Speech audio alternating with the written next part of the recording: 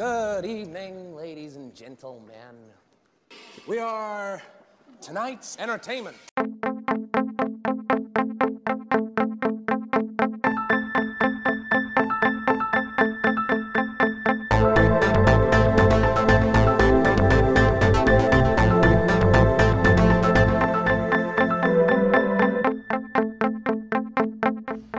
This meeting of the Movie Council is now in session. Hello, everybody. Welcome to the Movie Council podcast. My name is Tim Sherry. I am your host. We are back for another week. Your boys are back. And by your boys, I mean all four of your boys are back this week. We got a great topic. Rachel's not here? Rachel is not here this week. We'll talk about Rachel in a minute. Actually, that was pretty accurate. So anyways, we're back for another great week. We got the whole panel back. The normal four boys are coming at you. I got to be very honest with you guys. I am high right now, like high as shit high. Like, I don't know what happened. I did my normal. I came home. I walked the dog. I made a drink. About 45 minutes before the show, I lit one up.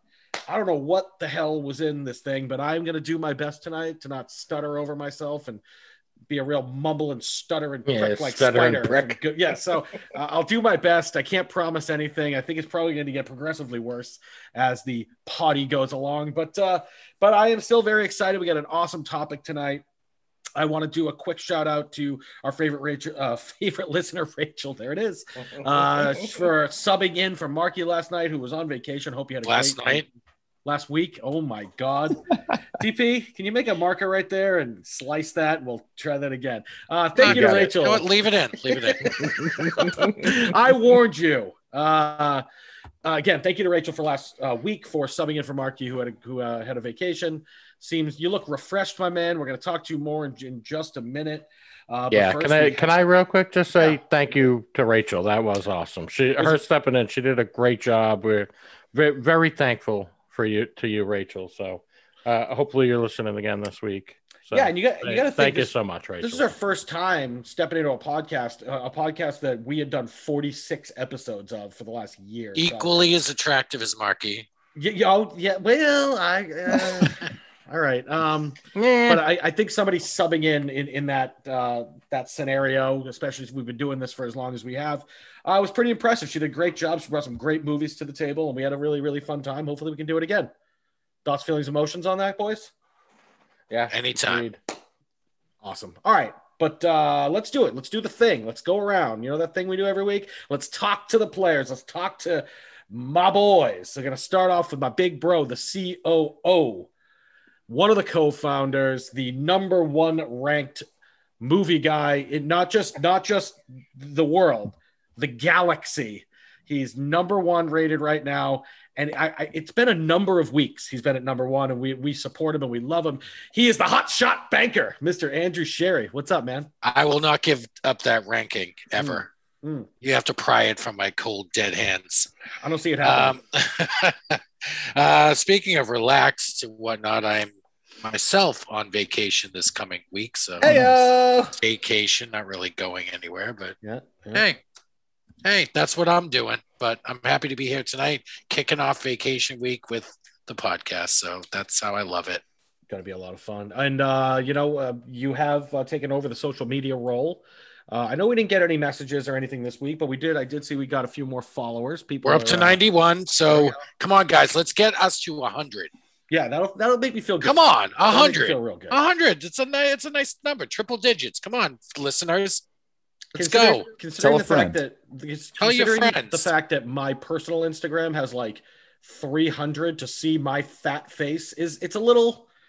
We need more. Come on, guys. Our listeners, please subscribe.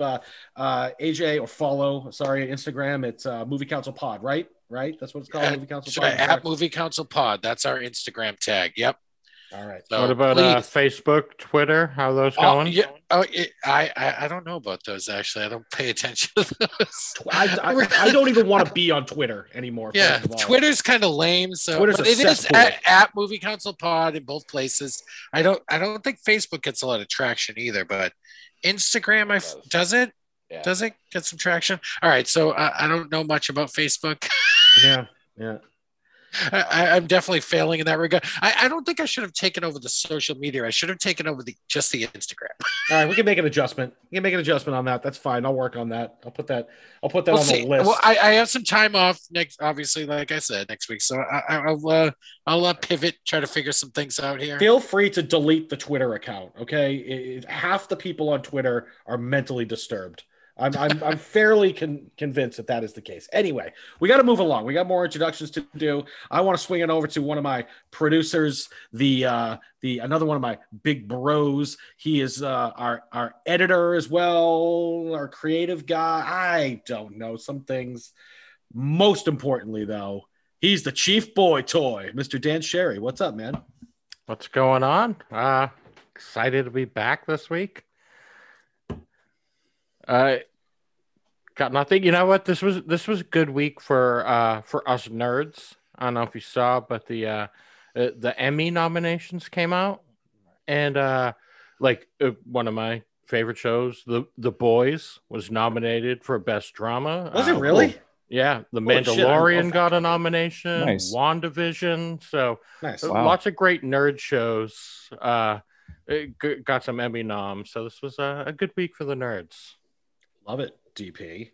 And you, I see you growing out the beard. You have this manner. You have this manner of looking quite distinguished when the silver comes in on the beard. I'm a little hot and bothered right now. I'm not gonna lie. Oh, it's just slightly bit. A little salt and pepper. Salt and pepper's here. I love it. My half silver fox over there. Loving it. Heyo. And of course, I didn't get to do this. It's the first time in a long time I had to skip a week of saying this. It's been almost a year. I mean, other than the times that we were off, but it's been a long time. 2 weeks. I imagine you probably still said it even when we weren't recording during those breaks. Most likely, but it always rings a little truer when we do it right on the show. So let's not wait any longer. Let's swing it on down to Charlotte. Let's talk to my boy, my security director, my art director, the handsome, sexy, sultry, smooth talking Southern gentleman, fresh off vacation, Mr. Marky Bondurant. What's up, man? Oh, not much. Thank you very much. Glad to be back. I did listen to last week's episode in its entirety. Oh, shit. All the way through. I regret nothing. Until the end jingle. No, it was, I had a good laugh. It was really good. I thought Rachel did a fantastic job. She was a natural at it. Really. Yeah. And I think she stood her ground and went toe to toe with you guys all the way through. That was really fun to listen to. She had some great picks. I laughed out loud at it never really gets old to me, but the first time, earlier on in the episode, when AJ brings up, I don't know if you know this, I used to work at a place called Blockbuster Video. Yeah, it always works. It's always a home run. So then at the end of the episode, her last pick, Garden State, that took me by surprise. That was a fun little surprise there. But no, that was a great. I enjoyed it all the way through, and it was fun. I hadn't been listening to our own podcast for a little bit because there was a period of time, when you first listen to yourself that you're get weirded out by listening to your own voice, and then you get over that, and then you start listening to it, and you're like, yeah, I'm comfortable listening to myself in the third person, so to speak. And then there was a period of time where I'm like, okay, I've heard myself talk enough. And I hadn't listened to our own show for a bit. So it was fun to listen to our show with myself removed, to kind of be totally out of it. I could enjoy it from a outside perspective, I felt like, and I enjoyed it very much. Yeah. And top it off, we got 5 new movies added to our doomsday fallout shelters, which we all live in the Hyperloop and can go see each other anytime. So you can watch those movies you want. I now get to see Garden State whenever I want. Marky, I think I mentioned this last week too at the end of the podcast. It always gets a little fuzzy at the end.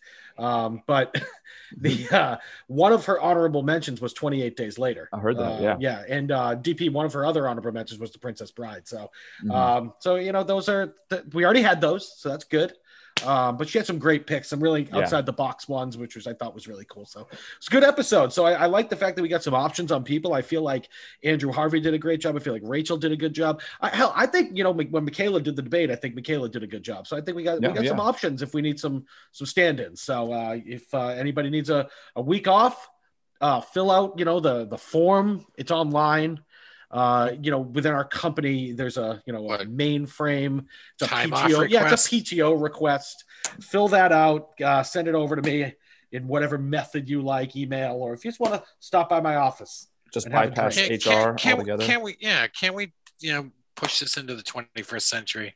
Have it be a little more electronic. Wouldn't you rather just stop by my office and? I was gonna say, I think we should actually have a full meeting about every day off from now on. Okay. The four of us get together. Pick an office, one of our offices, and we'll all discuss. A little powwow. Let's really think it out. Yeah. And if you're gonna be insufferable about it, I just won't grant the time off. So I mean, all right. Anywho, all right. So listen, we are back to it. This week it is Marky. You are back from vacation, but you are up this week, my man. Why don't you go over what your topic was, how we're gonna do things, and then you do whatever the hell you got to do. It's all yours, kid. Yeah. All right. So this is a bit of a broad topic, but we've been talking about this for a little bit, and I feel like it'd be a very fun discussion because there's a lot to touch on. And to try and narrow it down, I gave you guys some talking points. So what we're going to be talking about tonight is movie franchises as a whole. And to try and narrow down our discussion a bit, I asked you guys to pick a movie within the franchise of your choosing to focus on. So first, you're going to pick movie franchise, your favorite, so to speak, or the one that you want to bring to the table. And then within that franchise, your favorite movie that's in that series. And I also asked you guys, I'm not sure if you did your homework, but maybe a few facts about the franchise would be fun. And I got a few facts myself just in the broad topic as far as length of time, amount of films, and global ticket sales, which is kind of interesting. So maybe we go with, let's see, throwing a dart at the board. How about, hey, AJ? God damn it. You want to talk about yours first? I didn't bring any facts to the table, so I'm struggling here. Well, if you want, I could talk about mine, and then if you want to Google, that's all right. That's all right. Google something. That's fine. Give it a goog. Sorry, did you say Zoogle? Oh yeah, it's just the new search platform that's taking off in India. It's very, very popular. India. Yeah. Mm-hmm. Okay. Yeah. Zoogle. DP, can you look into that for me, please? Thank you. On its off. Thank you. So AJ, what are we doing? I picked they called The View Askewniverse, so it's the Kevin Smith films throughout the 90s, I think in early 2000s, basically, starting with the movie Clerks and kind of ending with the Jay and Silent Bob reboot. Yes, that was the most recent one. 2019, 2020 that came out. Yeah, so there was a while between Clerks 2 and the reboot, but so basically they're like some franchises function differently. So this one they're different stories, but they have all kinds of through lines and threads that tie them together. So the major thread is the characters of Jay and Silent Bob that permeate throughout the entire series. And then they have other actors that play different characters in different movies, and then they show up as that character in another movie, or two characters in the same, like Jay and Silent Bob Strike Back, or like Brian O'Halloran plays Dante Hicks, and then in Mallrats he's Gil Hicks, and they just kind of have all these threads that tie the films together. Although except for the reboot and I guess Clerks 2, it's not about sequels. It's just about these stories that happen in the same world in New Jersey, and obviously Jane Silent Bob, they go on a road trip, but in Strikes Back. But it's a Gen X sort of world, right? Like Kevin Smith, that's what he's appealing to in these films based on the time that they came out. We have talked about, I was going to pick Clerks as sort of the movie I wanted to focus on, but we've talked a bit about Clerks.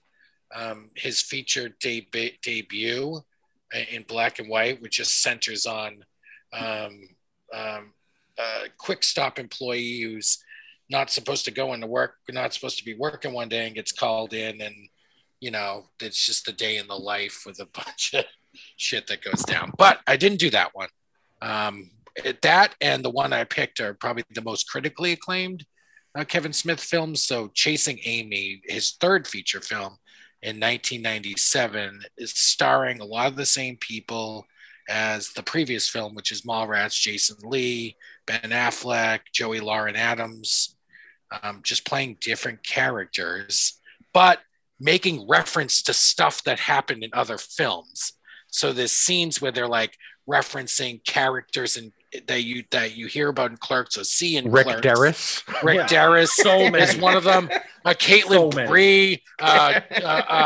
Even Joey Lauren Adams' character talks about Caitlin Bree talks about the girl that died in the YMCA in the swimming pool. That had the aneurysm, and that's brought up in Mallrats. So it's like you tie these threads together all the time.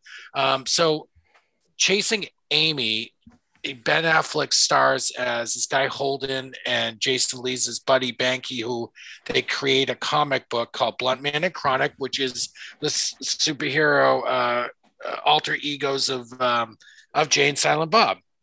So it's that's the thread tying that together. And then Ben Affleck meets and falls in love with Joey Lauren Adams' character, and he finds out early on that she's gay, and that takes him by surprise at first, but he falls for her. They become friends, and then he falls for her, and it gets messy at times. And it's, out of all the Kevin Smith films, I feel like this one's probably the most melodramatic. At times there's a lot of that seriousness that runs through, and that heartbreak and stuff, although it is infused with humor. Just when you think it's going to get too melodramatic, there's some humor that Jason Lee brings to it. And then about half an hour left in the film, you finally see Jane Silent Bob, and they bring some humor into it. But yeah, it's pretty serious. It's very serious at times, but it's raunchy, as a lot of Kevin Smith stuff is. But watching it again this week, I liked it as much. It's just, it's not as funny as I remembered it being. I think because it is a little dramatic, and having more recently seen Jane Silent Bob Strike Back, which is more just funny all the way through. It's all gags. It's all humor. There's a star-studded cast. It's more, they're just trying to hit on more cylinders with the comedy. So it's different, but I think it's a really solid film, and still think it is. And I still like the characters, and I still like the way it ends. And I enjoyed it a lot. So, but the Askewniverse is one that I sort of grew up with in my formative years.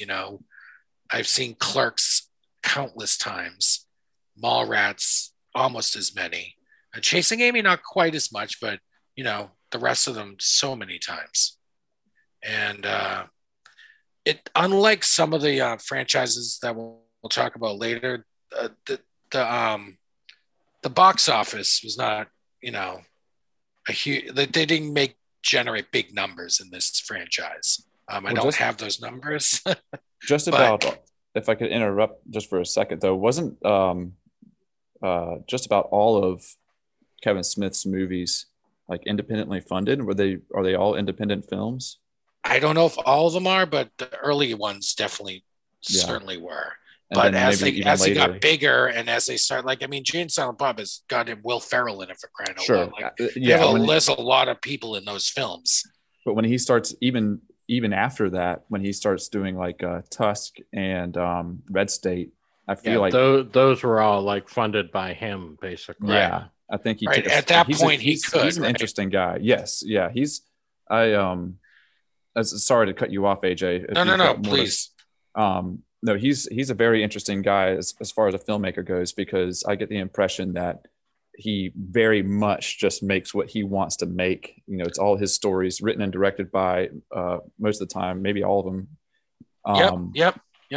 And I'm not as familiar with the View Askew series or production company. I have seen more of his later stuff, and I hadn't seen Chasing Amy, but I did watch it last night for the first time. And it was delightfully 90s. I enjoyed absolutely all of, the backdrop, just the activities that they were getting into, the clothes, everything about it was just a nice snapshot of the mid-late 90s. One thing I noticed, and let me ask you guys' opinion on this. Did you see how stained Ben Affleck's fingers are from smoking? And do you think that is makeup, or do you think he actually smokes that much? I did notice that, and I don't know if he was a smoker. His fingers he was definitely a smoker. Yellow. So yeah, because all the characters smoke in the movie, but like his fingers are straight up yellow. Wow. Yeah, I did notice that. So I don't know to answer your question, but yeah. But the movie as a whole, I enjoyed very much. I like I said, I hadn't seen it before, and I imagine at the time, if I had to place myself back there, I would think that it was maybe not groundbreaking is the right word, but it's a great topic to touch on, right? Because so much of the dialogue in the movie is talking about sexual orientation and terminology for different groups or sexual preference, and it's a lot of like Jason Lee using words that are straight black booked in this day and age. But at that, and even at that time, Ben Affleck's like, come on, man, like don't say that, and right. Alyssa Jones, the character, the main female lead, and she describes like her orientation, and Ben Affleck trying to piece together what that means in his head. He's like, just don't be gay. And she's like, fuck you. Like, I am gay. This is who I am. He's like, come on. So, I thought that, thinking about back then, that was probably a lot of people watching that, were learning and taking notes like, oh, okay. This is what a lot of this means. But so in the realm of this universe, I would say this is probably the most serious film. There are some certainly tense scenes that, a lot of them do land really well. There's a scene where they're in the hockey rink and they start to get into it, and Holden's being kind of an asshole and throwing these things that are based on some information that he had discovered prior to this scene. And then finger cuffs. Yeah. I love that name. How she was in a three-way, right? Like, when she was young, like who doesn't, she was just doing some shit. No, that was her life leading it. Those were her experiences. And she makes a lot of great points. Like she gets very upset at him in the parking lot, but I think that scene resonates pretty well. And I think it's well done. And I think they both actors do a nice job in that scene out in the parking lot. So, some of those land really well. And I think so. I think it's still a good film. To Marky's point. Yeah. It's got those 90s sensibilities I enjoyed that though. Yeah. And it it certainly is a 90s film, but yeah, I think Smith gets a lot out of those leads. Yeah. Affleck has some great moments. That's what I was going to say. I was surprised by Affleck's performance in that one. Where was that in Reindeer Games? Like he really brought it to the table in Chasing Amy. Yeah. Phoned it in Reindeer Games. I really do, because they do most of the heavy lifting in that film. It's a small film. It's not a lot of characters with speaking part or major speaking parts. It's the three of them basically, and I think they do a really good job. And I think Jason Lee is sort of like a quintessential Kevin Smith film character, like Big you know what I mean. You know, so he does a really good job in this. He was still a professional skateboarder at that time too. Mm-hmm. I mean, that was acting was just kind of like his thing that he was doing on the side. I don't know how he originally got linked up with Kevin Smith, but he was very much still involved in the professional skateboard world at that time. Which is shocking because he is actually a very talented actor. He's extremely animated. He seems very, very comfortable on camera. I mean, obviously he wasn't classically trained, but I like Jason Lee. I always have I loved him in Almost Famous. Kate Hudson. Yeah. He was excellent in that. So I mean, I always kind of like him. He's just for Chasing Amy, he was my favorite character in the movie. Yeah. You like Chasing Amy, right? I do. Yeah. I hadn't watched it in a long time. I actually watched about 3/4 of it before we went on tonight. It is good. Ben Affleck has the moment. It gets a little over the top when he's explaining his love for her in the car, and he goes on a little long. He's pontificating. It gets to be a bit much, but the writing is great. It's very poignant. It's a good movie. It's kind of a classic. I mean, it's a classic tale, but with a non-classic twist to it. Guy falls in love. Whatever. It's a good movie. I always liked it. I think you're right in the sense. I think when I saw it ages ago, I liked it more. Yeah. I think my biggest problem now, because I'm such a heartless prick these days, I think I start when I watch one of these movies, I start picking out the things I don't like. And as much as Joey Lauren Adams can get it, she cannot act. She's not good. And the only thing she does worse than act in this movie is sing. That movie. I think that was really her. Okay. If they hired somebody to be that bad, that's a problem. Yeah. So I don't like her in the movie. I wish she was someone else. I'm not a fan of her in general. But Kevin, get it. Kevin Smith is a fan of her, though. Clearly, yeah. He puts her. He dated her. They were dating. Now it makes sense. Yeah. So. Okay, that makes sense. Can I just say though about that scene when she's singing? That moment when Jason Lee, when he looks around and starts putting together that they're in a lesbian really bar. Good. A whole lot of chicks in here. And that fucking smiling. He's so happy. Yeah. Oh, I love that character, by the way. Scene. The black comic book writer, I forget his name, the character's name, but the guy that plays this hard Black Panther type. Yeah, and then when he's not in front of his audience, he's this very flamboyant guy that just flips back.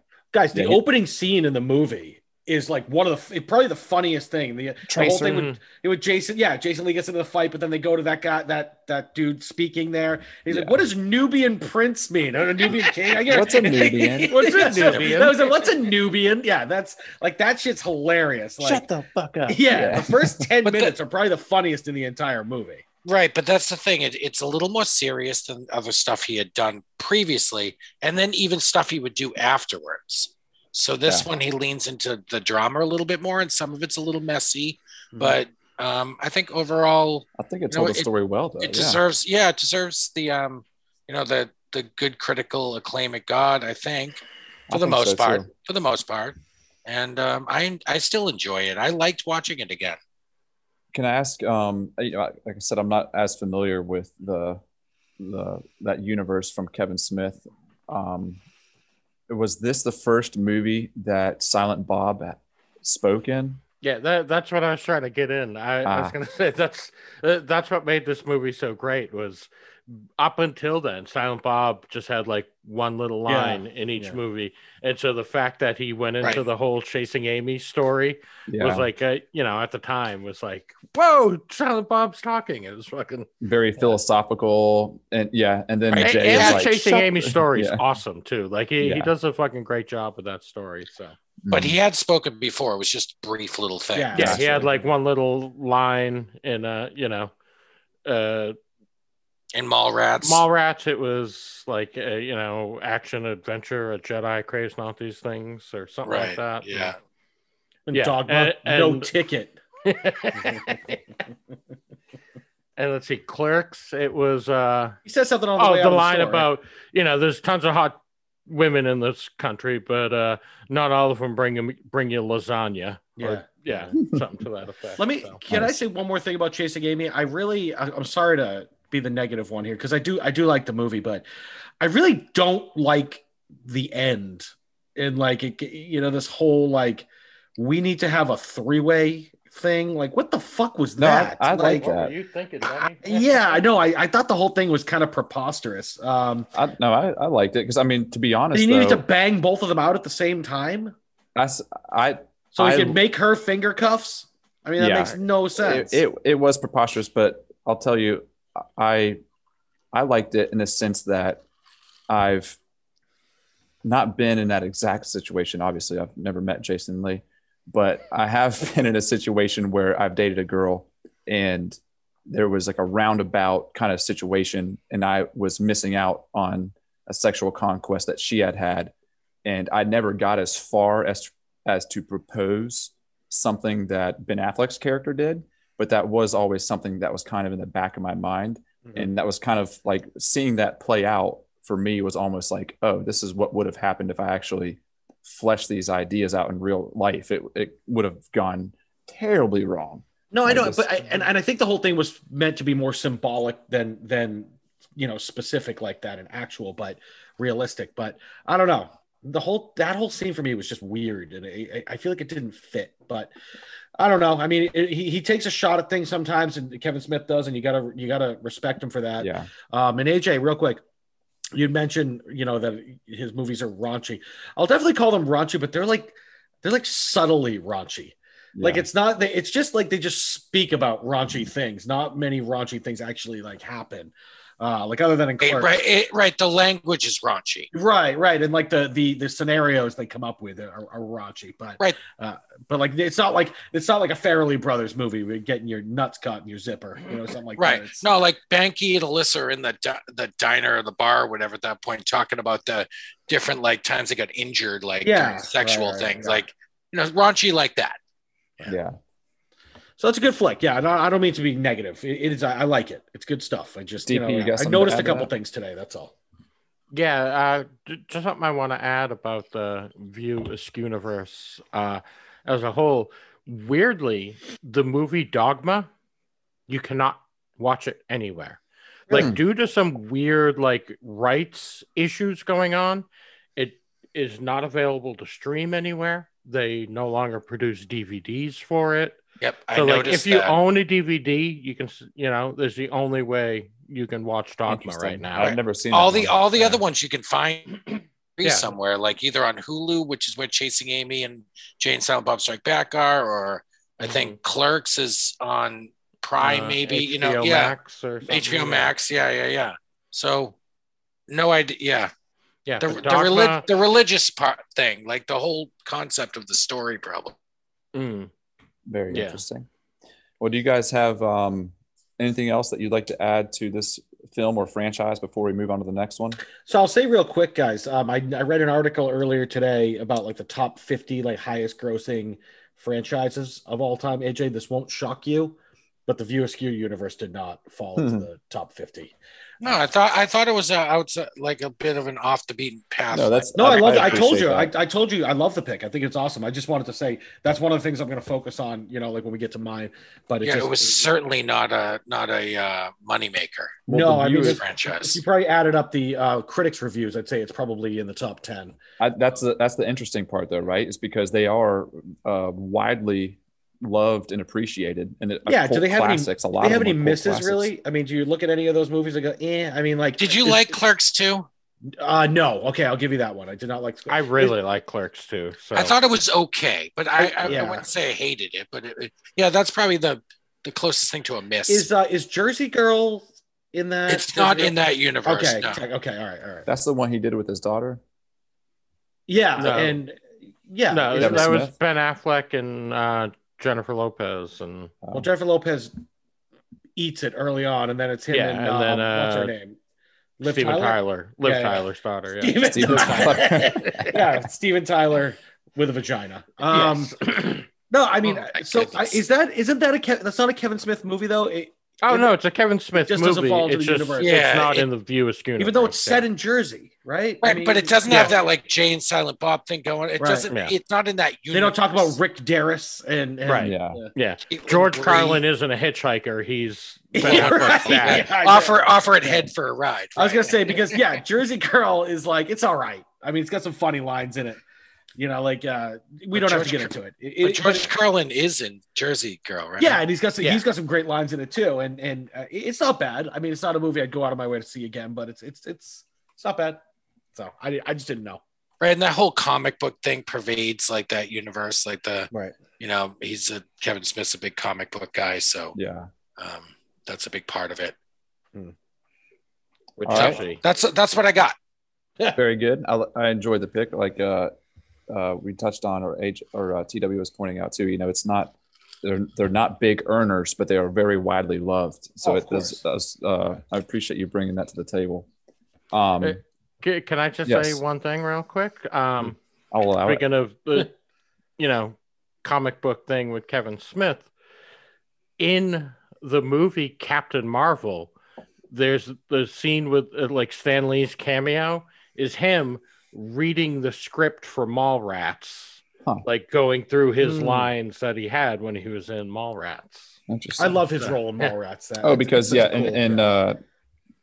said Captain Marvel because that was set in the 90s. That's right. Yeah. Interesting. All right. With no objection, I'm going to go ahead and move on to the next one, and I'm going to. I spent a week in court, by the way. I was on jury duty for the past 5 days, so I've got all these objection. On what basis? Speculation. Sustained. Like all these words are just like ringing through my ears that I've been hearing ad nauseum for the past 5 days. Tim, AJ, sidebar. May I approach the bench? Yeah, it's nice. Nice.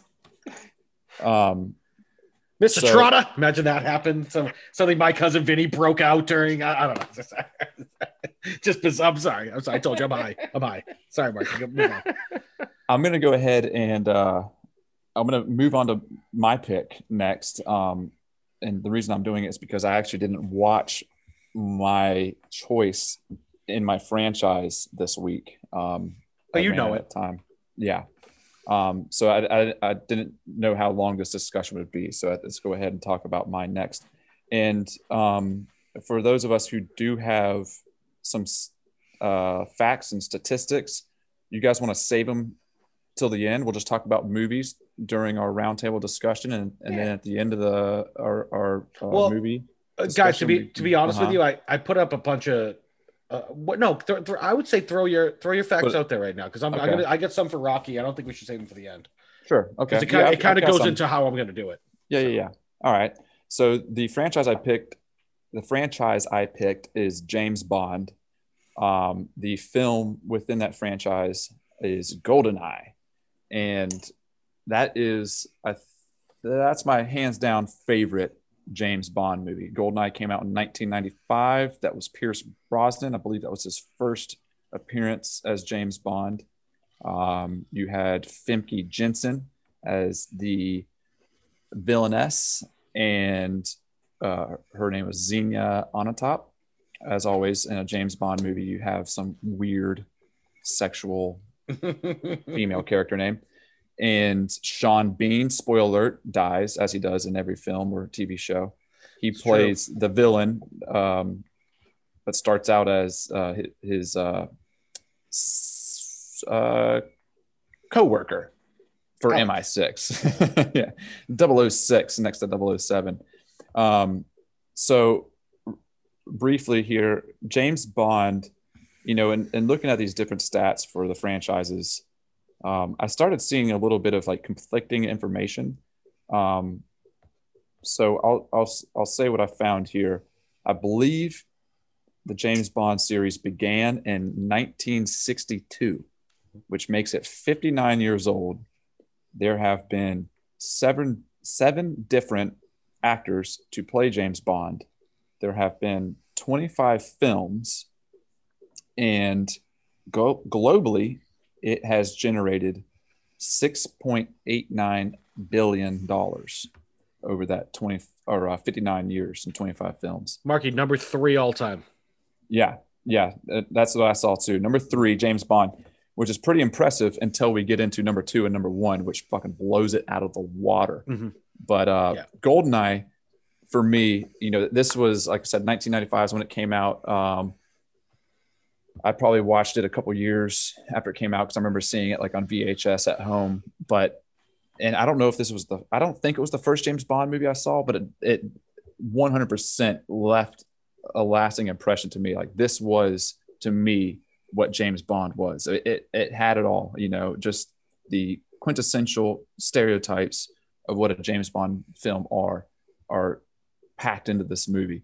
I will say the only thing I think they left out in this movie, GoldenEye, as far as what you get out of a James Bond movie, is that he never had his car with the tricks.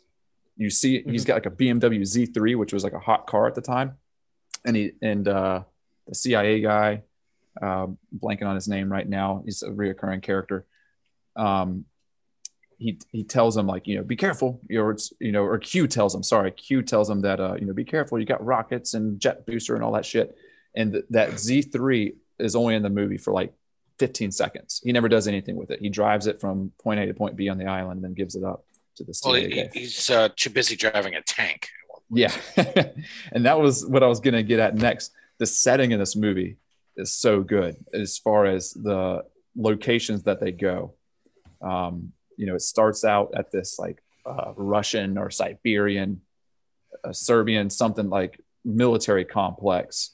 And right out the gate of the movie, he starts using his secret agent gadgets. He's got his laser watch. He rappels down the side of the dam. He pops up with his suppressed PPK.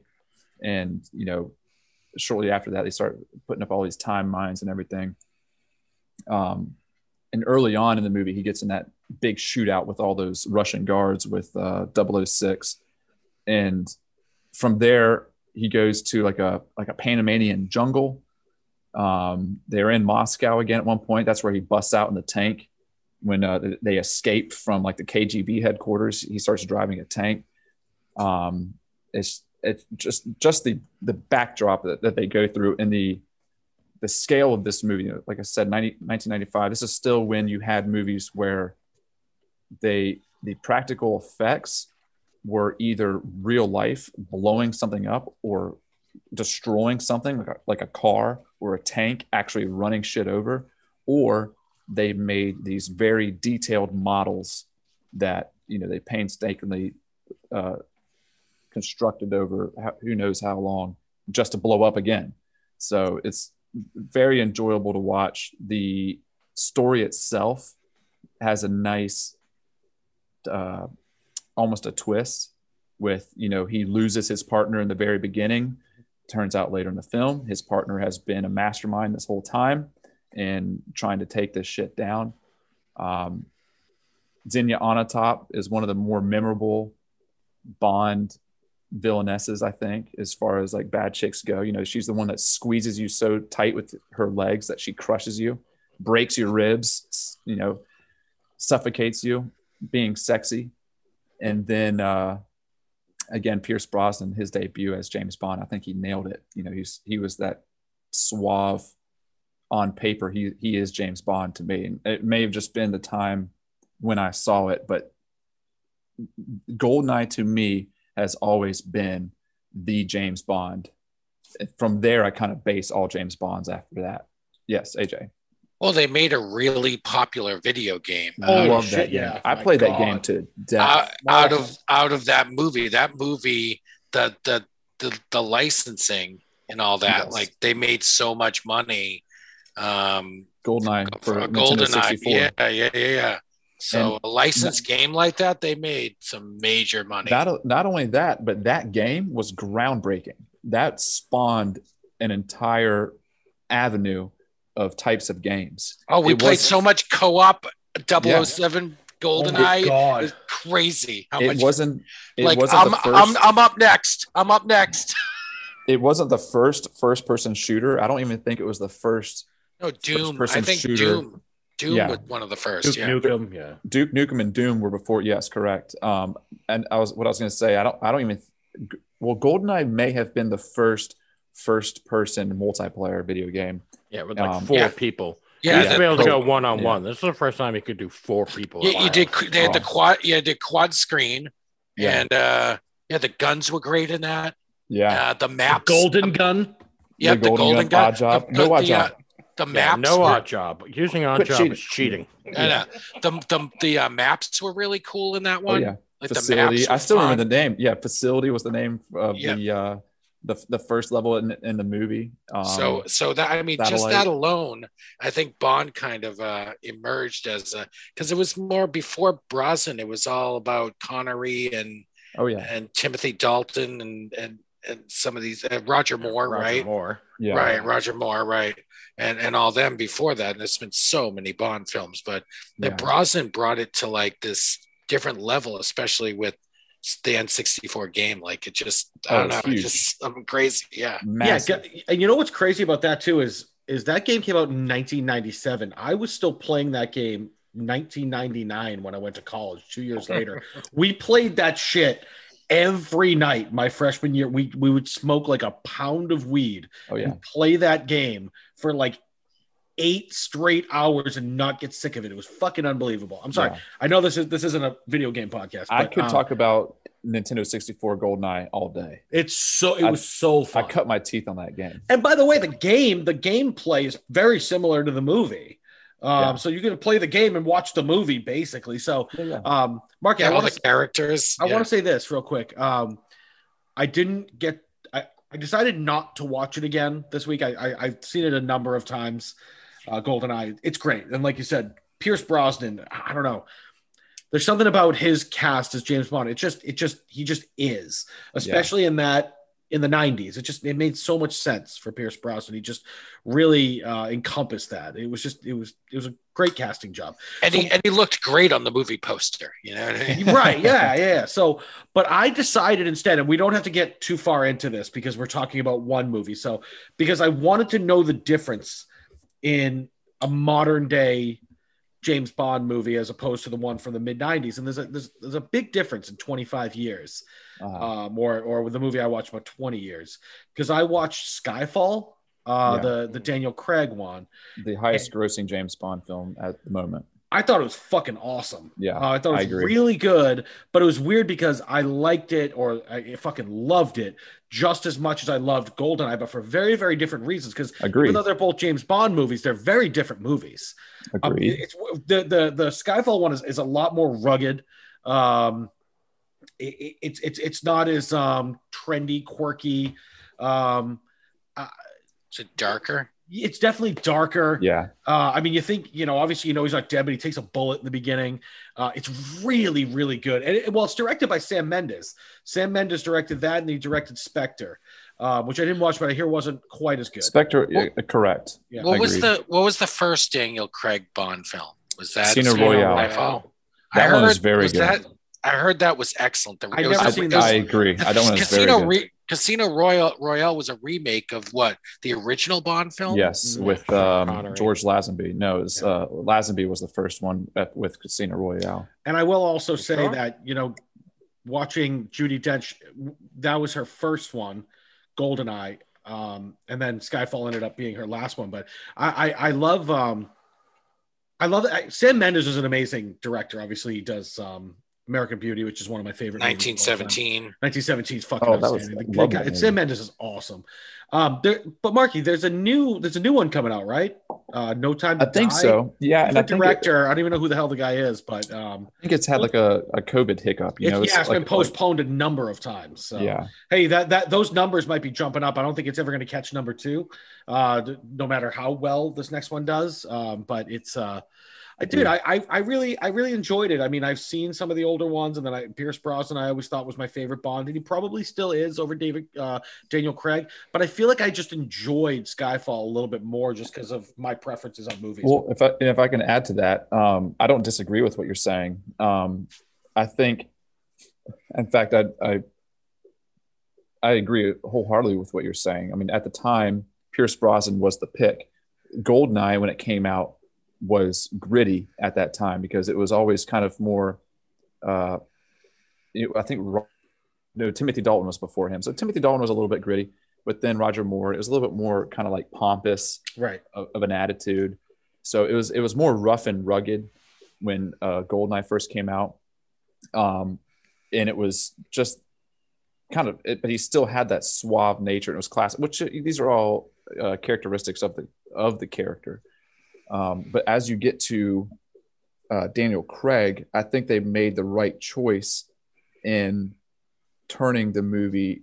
They had to grow it. They can't keep it, or the franchise. They can't keep it at the same pace and the same level as far as where they're pushing this character. And so whenever Daniel Craig comes on board, it is even more harsh, more rough, more gritty. It's tougher. It's faster. It's harder. And for that reason, I think they are better. But it doesn't take away from me. Doesn't take anything away from the 1995 Goldeneye for me.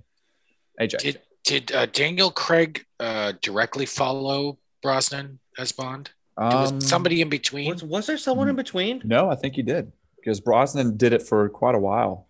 Timothy Dalton was before Brosnan? Just before Brosnan, yeah. Yeah, so then, I think that was... So it went directly from Brosnan to Craig. Craig's done what, 3 films or 4 films? He did Casino Royale, he did Spectre, he did Skyfall, and there was another one, I believe. Well, he's got the new one, No Time to Die. No, correct, but I think there was another one that's still. Okay. And Craig is. Do we like Craig as a Bond? I haven't seen any of the. I do. Bond, yeah. Okay. People for a bit were talking like, oh, he's blonde haired and blue eyed, like for a period of time there was a rumor that Idris Elba was going to be playing James Bond next. Well, I would like that. Is that right? Yeah, I think it started out as a rumor, but then as some rumors go, it began to get traction, and people were like, fucking do it. Put him in there. Let's see it. Let's do it. Because I don't think the character needs to be stuck to, brown British guy. Yeah. British brown guy. hair. But yeah. You know what I mean? So, I mean, I think it would be, and if Idris Elba, we've seen him in. Although Idris Elba is British, isn't he? He is British. He is, yeah. And he's a big fucking athletic, suave dude. He's a monster. He is a big dude, yeah. If anything, I think he could crush it in that role. I think that would be awesome. I mean, if you ever watch Luther, he's a bad dude. Yeah, he could pull it off. And when was he last in something, Idris Elba? A gunslinger? Like, what was he? Maybe was that after Alien, Prometheus? Yeah, it was Gunslinger or Dark Tower, whatever it was called. Yeah. Oh, he has DP is over there scrolling through Grindr right now, but he was Idris Elba was in the Marvel Cinematic Universe. Yeah. No, I was just looking it up because I knew George Lazenby wasn't Bond in Casino Royale. Was it not? It was David Niven. David Niven. Yeah, he played him just once in Casino Royale. I think Lazenby was what he was came 1969 in, after he came Sean in, Connery. But then Connery came back, didn't he? Yeah, Connery left for like a film and then or two, whatever, and he came back. And Lazenby did On Her Majesty's Secret Service. That's it. Yeah. TW, all right? The Grinder joke was really funny. That really got me. I'm sorry. All right, I'm all right. I'm fine. He wasn't joking. No, but we don't need to. I don't know if we need to spend any more time on this. That's James Bond. So I picked this franchise as my favorite because I still get excited when I see a new James Bond movie coming out. Right. All right. And I like hearing, like we just talked about. Is his name Idris or Idris? I think it's Idris. Idris. I got excited about that. So whenever I hear rumors about the next James Bond, at one point there was speculation that Tom Hardy might do it, and I was like, "Ooh, that's exciting." So I'm still very much fascinated and drawn, and look forward to news about new James Bond movies. Who's going to be in it? I don't necessarily run to the box office, or, run to the theater to see it opening day. But I have seen, out of the 25 movies, there's probably 2 or 3 that I've missed. And it sounds like it's still going strong, though, right? Because they're throwing out big names for the next Bond. I mean, if these big names wanna be Bond, it's the franchise is going strong. And with the Daniel Craig movies, they had who's the guy? I'm drawing a blank. That plays Anton Chigurh. Javier Bardem. Oh, Javier Bardem, yeah. He's great in Skyfall, man. And then Christoph Waltz played one of the villains. He's Inspector, yeah. Yeah, so I mean, they right. So they're getting top-notch villains, and that's awesome. Yeah, big budget too. They're still. Oh, and Dave Bautista was like a henchman and Spectre, yeah. Okay.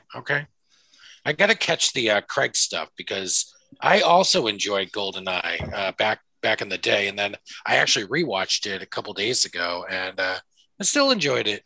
Felix. I love, what I loved about GoldenEye too, that I forgot, like and you said this, Marky, the different locales that they used and the set pieces were just really cool. I like how they were set up. I love how it all kind of came about and was, I just, and I love the finale, how it kind of, that tense scene with Sean Bean's character and Bond and they're going, and he like kicks him off the ladder and he's in that, I don't know. It's all real tense and well done. I liked it a lot. And every, like a lot of franchises, at some point in that movie, you're going to hear the classic James Bond 007 jingle. Yeah. And it's, I think in GoldenEye, it pops off whenever he's crushing through Moscow in that tank. And so, they choose a great time to pop it off. And speaking of jingles, one of the most iconic jingles of all time comes from TW. You want to talk about yours? All right, Marky, that was a terrific segue. Very, very, very nicely done. We can talk about that jingle, but in the movie franchise that I picked, I struggle with this a little bit. I almost went with the Bourne series, which I love. Oh man, I hadn't thought of that. Yeah, and I thought it was going to get a little too espionage with Marky doing Bond. Mission Impossible would have been. I considered that as well. I had considered Austin Powers. There were a number of ones that I was thinking, but I picked the Rocky franchise, and classic. Not because it's not my favorite. I mean, it's definitely one of my favorite franchises. I don't know if it is my favorite, but what I like about the Rocky franchise is the arc of the franchise. How it started off great, and then slowly, very, very slowly got pretty shitty, and now it's fucking awesome again, which I think is really cool. So let me just run through real quick the franchise, the history of the franchise. So how it was good and then bad and now good again. In 1976, the original Rocky comes out. Sylvester Stallone is a fucking nobody. He's like the dude was literally trying to sell the dog that's in the movie. He actually owned that dog, and he was so fucking broke, he was trying to sell that dog. And eventually, but he had this script for Rocky, and even though this dude was borderline homeless, he refused to sell it to anybody unless he could play Rocky. And he'd never even fucking been in really anything before. He was just a complete amateur, but he just would not. A franchise offered him, I forget how many millions of dollars for it. They wanted to put Robert Redford or somebody like that. He outright refused. He had to be Rocky, and it made a megastar out of him. So Rocky came out in 76. It had 10 Academy Award nominations. It won Best Picture. Wow. It was the first sports movie to ever win Best Picture. It was the highest grossing movie of 1976. It made $225 million. And I don't even think that's like counting inflation these days. This is big bucks. This is $225 million in 1976. And the budget was $1 million. Wow. So it really had a great return on the investment. It was a great movie. I love the original Rocky. Then they come back 3 years later in 79 and do Rocky 2. Oh, by the way, Rocky 1, Rotten Tomatoes, 92%. Rocky 2 comes out in 79. It's good. It's a good flick. Solid flick. It kind of I think they pandered a little bit to the fans who were butthurt that Rocky lost in Rocky 1, and they kind of completed that spoiler circle. alert. Right, where if you haven't seen Rocky right now, don't listen to the podcast. But so it's a good flick. It's a good flick. They kind of scratch that itch of him winning and beating Paulo for the belt, and he becomes a champion. That made $200 million on a $7 million budget. Wow. 71% on Rotten Tomatoes, right? So then there's Rocky 3, comes out in 82, which is the one we're going to focus on tonight. I decided to pick, and I'll tell you guys in a few minutes why I went with Rocky 3. $270 million in the box office on a $17 million budget, 63% on Rotten Tomatoes. So but then still going strong with the money. That really doesn't slow down. In fact, Rocky 4 in 1985, which, let's be honest, is a pretty horrible movie. Pretty entertaining. Don't get me wrong, pretty entertaining. Ivan Drago, we can get into that. It's entertaining, but for the most part, it's a horribly cheesy, bad movie. But it's got some great scenes, and Sylvester Stallone must have put on 50 pounds of muscle for this movie. He's huge. And what year was that? That was 85. It did $300 million on a $28 million budget, right? US versus Russia. Yeah. So then still great returns. We go to Rocky 5, right? 1990, 5 years later. Now, by the way, in Rocky 1, John G. Avildsen was the director. He won Best Director for Rocky. He did not direct 2, 3, and 4. Sylvester Stallone did. They brought him back for 5. And it was fucking terrible. It was so bad. It's the one with Tommy Morrison. Oh, it's awful. And Rocky is destitute because he made some fucking horrible financial investments. He gave his lawyer power of attorney, and the lawyer stole all his money. Just a very lazy script, a very lazy idea. And the movie itself sucks. Tommy Morrison, he died recently, right, Dan? I believe so, yeah. He had AIDS. Was it recently? A long time. Well, he was sick for a very long time, but I feel like he only died kind in of the last beat couple of years. AIDS and came back, and then died. Yeah, and he Tommy Morrison himself had some moments as a boxer. He beat George Foreman, old George Foreman, but it was a great fight. He held some belts and things like that, but he can't fucking act, and the movie was terrible. They had this Don King kind of guy in there. It was so fucking bad. So anyways, the franchise goes dormant now for 16 years. Okay. Rocky Balboa comes out in 2006, which I'm not sitting here saying it's a masterpiece, but I like that movie a lot. I think it's really good. I think the boxing in it is really realistic. Yeah, Antonio Tarver. Yeah, he has the worst movie name in history, Mason the Line Dixon. It's it's horrible. Outside of that, I think that's a good flick. It's got some really it's improbable and kind of silly at times, but it's got some really good moments in it, some really good lines, some great moments from Sylvester Stallone. I like Rocky Balboa. I think it's a good flick. I thought it's kind of starting to come back now, right? It was Rocky 4 was not good. Rocky 5 was awful. Rocky Balboa comes in. It's pretty good. Then you hit 2015 and you have Creed with Michael B. Jordan. Have any of you guys seen Creed? Yeah. That movie is fucking awesome. I was surprised. Right? So by the way, Rocky Balboa, $156 million in the box office on a $24 million budget. Creed, the original Creed, it did okay, 174 on a $40 million budget, but Rocky Balboa was 77% on Rotten Tomatoes. Creed 95%. Yeah, Rotten that was Tomatoes. a good movie. Creed 2 came out 3 years later. 214 on a $50 million budget, 83% on Rotten Tomatoes. And there's a Creed 3 coming out next year. Ooh. Creed 2 was when he fought Ivan Drago's kid, Victor Drago.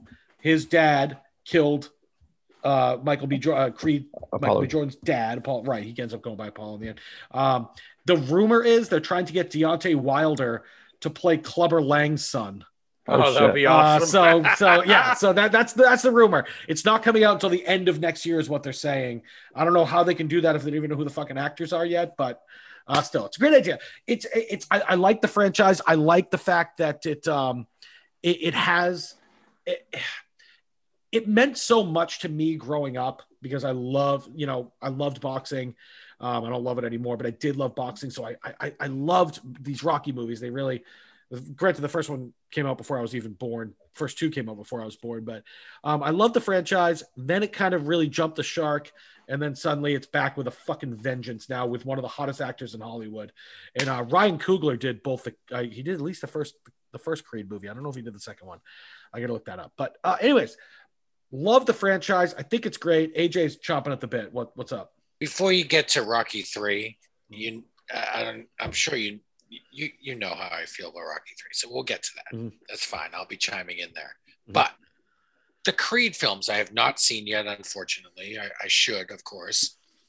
And Coogler directs at least one of them. Is Stallone? Is he producer? Is he involved in those? Oh yeah, he won a Golden Globe for Creed for Best Supporting Actor. Oh, so he's in Creed. He's in both of them. Okay, he's in both of them. Okay. Yep, and he won a Golden for the first Creed. He was very good in it. Okay, is he back in it? Is he one of the producers? Is he involved in that? He has been he's been one of the producers. He hasn't directed them. Right. And there's a new director for Creed 3. I don't know who that is, but anyways, that's cool. That's cool. So I picked Rocky 3 for a reason. Like I said, the movie is tough. It's tough that's why I really want to hash it out with you guys, because it's the first two movies are very serious. Rocky 1 is God. I mean, it's heavy. It's heavy. It's sad. It's dark. Has a good payoff, obviously, in the end. Rocky 2 kind of, things are better, but they're not great. Rocky 3, suddenly he's a fucking millionaire. He's had 10 title defenses. And the movie, let's be honest, the movie it's cheesy. It's not anywhere near as good as of a movie as Rocky 1 or Rocky 2. But for me, it's the most entertaining one in the entire series. It's beautifully 80s. Yeah, up until Creed, I think it's like the most exciting one. It's so fun. Clubber Lang, the main villain, basically the number one contender. That's Mr. T's first movie he ever did. And the casting director only found him because she'd watched some ridiculous show called America's Toughest Bouncer back in like 1980, where they would bring these guys on, these tough dudes, to have these ridiculous competitions like belly flop contests and shit like that. And she just thought he was super captivating. They had auditioned Ernie Shavers, but he had a very high-pitched voice apparently. And they had auditioned Joe Frazier, but he had a stutter.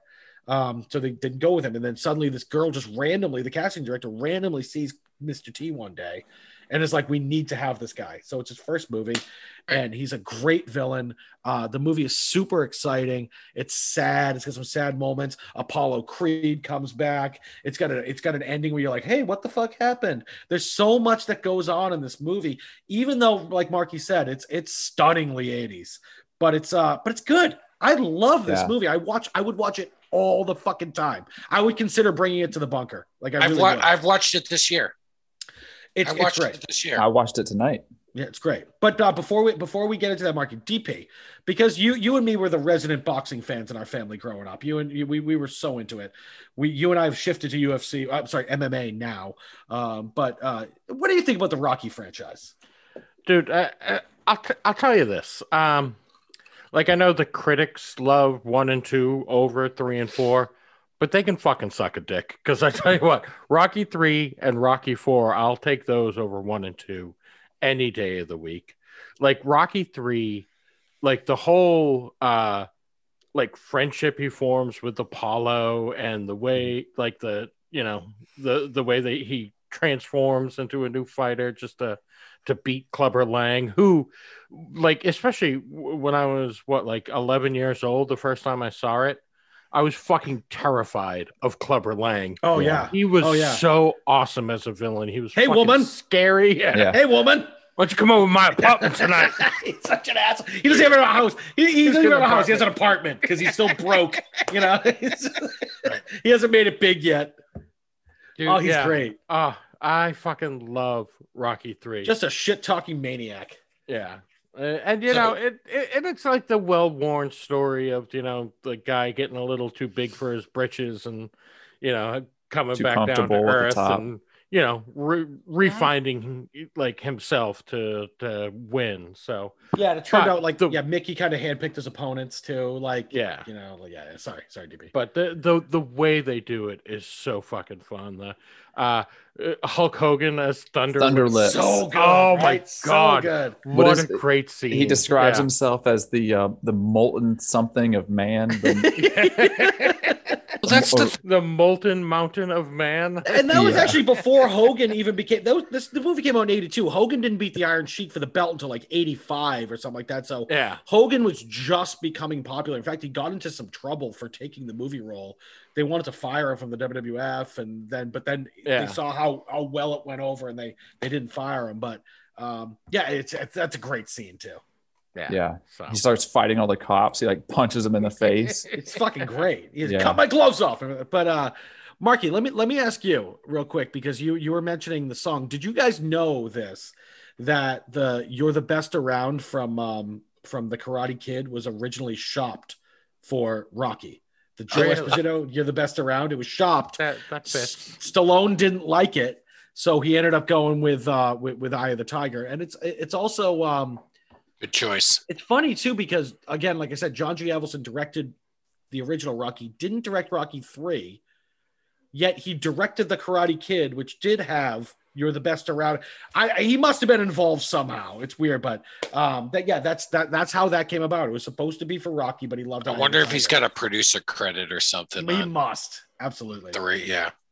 Can I admit something slightly embarrassing? Well, at least at the time I was slightly embarrassed. Back when I was boxing, if I would, like, a lot of times I'd be the only one at the gym, just, you know, working out. And when I was the only one there, I would play the Rocky soundtrack. Dude, how could you get myself pumped up? Why wouldn't you? Dude, yeah. Dude, it worked. I would be hitting the bags and hearing the Rocky soundtrack. It got me going. So. Even the Rocky 5 sound, that Rocky 5 is so bad, but I love the soundtrack to it. It's fucking awesome. So. But here's the thing about 3 though, and 3 is my favorite Rocky. I don't know if anybody knows that. Well, 3 is my favorite, but 3 began that sort of like, you know, the montage, musical montage stuff. It became a lot more. What you need is a montage. Yeah, they really leaned into that sort of thing. That's when it started. Like 1 and 2 are a little grittier, but then 3 becomes more. The production value gets a little better. But AJ, it's more about the glitz and the glam or whatever, but it's all the better for it in my eyes. Like I was so much more entertained by all that. But AJ, to be fair, in Rocky 3, since Clubber Lang knocks him out in the second round in the first one, and then Rocky knocks him out in the third in the second fight, they actually, of all the Rocky movies, this was the only one where they showed the entire fights. Because there was so many less rounds, right? Right. I mean, they went 15 with Apollo and 15 with the Russian. Apollo. Yeah. So, so they showed, which I thought was really cool. And like I said, that final round when he knocks Clubber out, when he's got him up against the ropes and he's just rapid fire, and they're not even getting through. He's just covering up, doesn't know what to do. And then Rocky drops him with the right instead of the left. It's just so fucking poignant. But the reason for that, I think, is because the journey and the thing with Apollo is the real meat of the story, and they really play that up a lot, and I think it's all the better for it. I love those scenes. I love the scenes because you know what's his name, the Uncle Paulie, Paulie there. Yeah, he's what's his name, Burt Young. Burt Young. Burgess Meredith is Mickey. Yeah. So Burt Young, when they get to like the gym, Apollo's gym, he's like that comic relief. He's he's great. He's wisecracking everybody. He's like, you know, remember Rocky pulls him into the pool. Remember that? Yeah. The whole thing, like all that. He's got no rhythm. Marky, was this the first time you saw Rocky 3? It wasn't. After I started watching it, I realized that I had seen this one before, and which is kind of funny because I think Rocky 3 and Creed and Rocky Balboa, I think, are the only Rocky movies I've seen. And so I've seen Rocky 3 a couple times. As I was watching it, I was like, oh, I've seen this one before. Yeah. But I kept watching it. I watched it all the way through, and I do enjoy it very much. I mean, it has a nice balance, like you were saying, of comic relief, entertainment. It's got a good pace of story. There's not many dull moments. It's it's still referencing just the pace of the film as it goes and tells its story. I fucking love Carl Weathers. So good. Yes, right? yes. I love his seeing trainer him. too, Duke, the bald trainer that comes with him too. I love that guy. Yep. Tony And- Evers. Yep. Seeing a young Hulk Hogan was a lot of fun too. I mean, Looked Tons of fun. you really see how big he is when he's next to. I know Sylvester Stallone's not very tall, but when you see Hulk Hogan in a ring with a bunch of other just kind of extras, normal size people, regular people, Yeah, and he is a monster of a man. Huge man. Yeah. So you know what? molten- And even Talia Shire, she gets like more of a spotlight in Oh this. shit, she gets She's tough got a in that speech. movie. Right. She's She has kind of the meek speech. in the first two. Right. She's Yeah. like, stop the fight. But Yeah. in the third one, she's like, she's very Oh, remember she got that scene castrates him on. She castrates him on the beach. Remember right, that the scene on the beach, right? She's like, she really you steps see up. you see some acting chops from Sylvester Stallone at that point too. He's like, "What do you want from me? I'm Yeah. afraid." Is that Yeah, what you yeah, want me to say? yeah. I'm afraid. And by the way, Sylvester Stallone cut like a rock in this film. Well, that's it. Oh, I read about that too. So, Yeah. he was obviously big and jacked for the first fight, but then they wanted him to slim down so he was faster.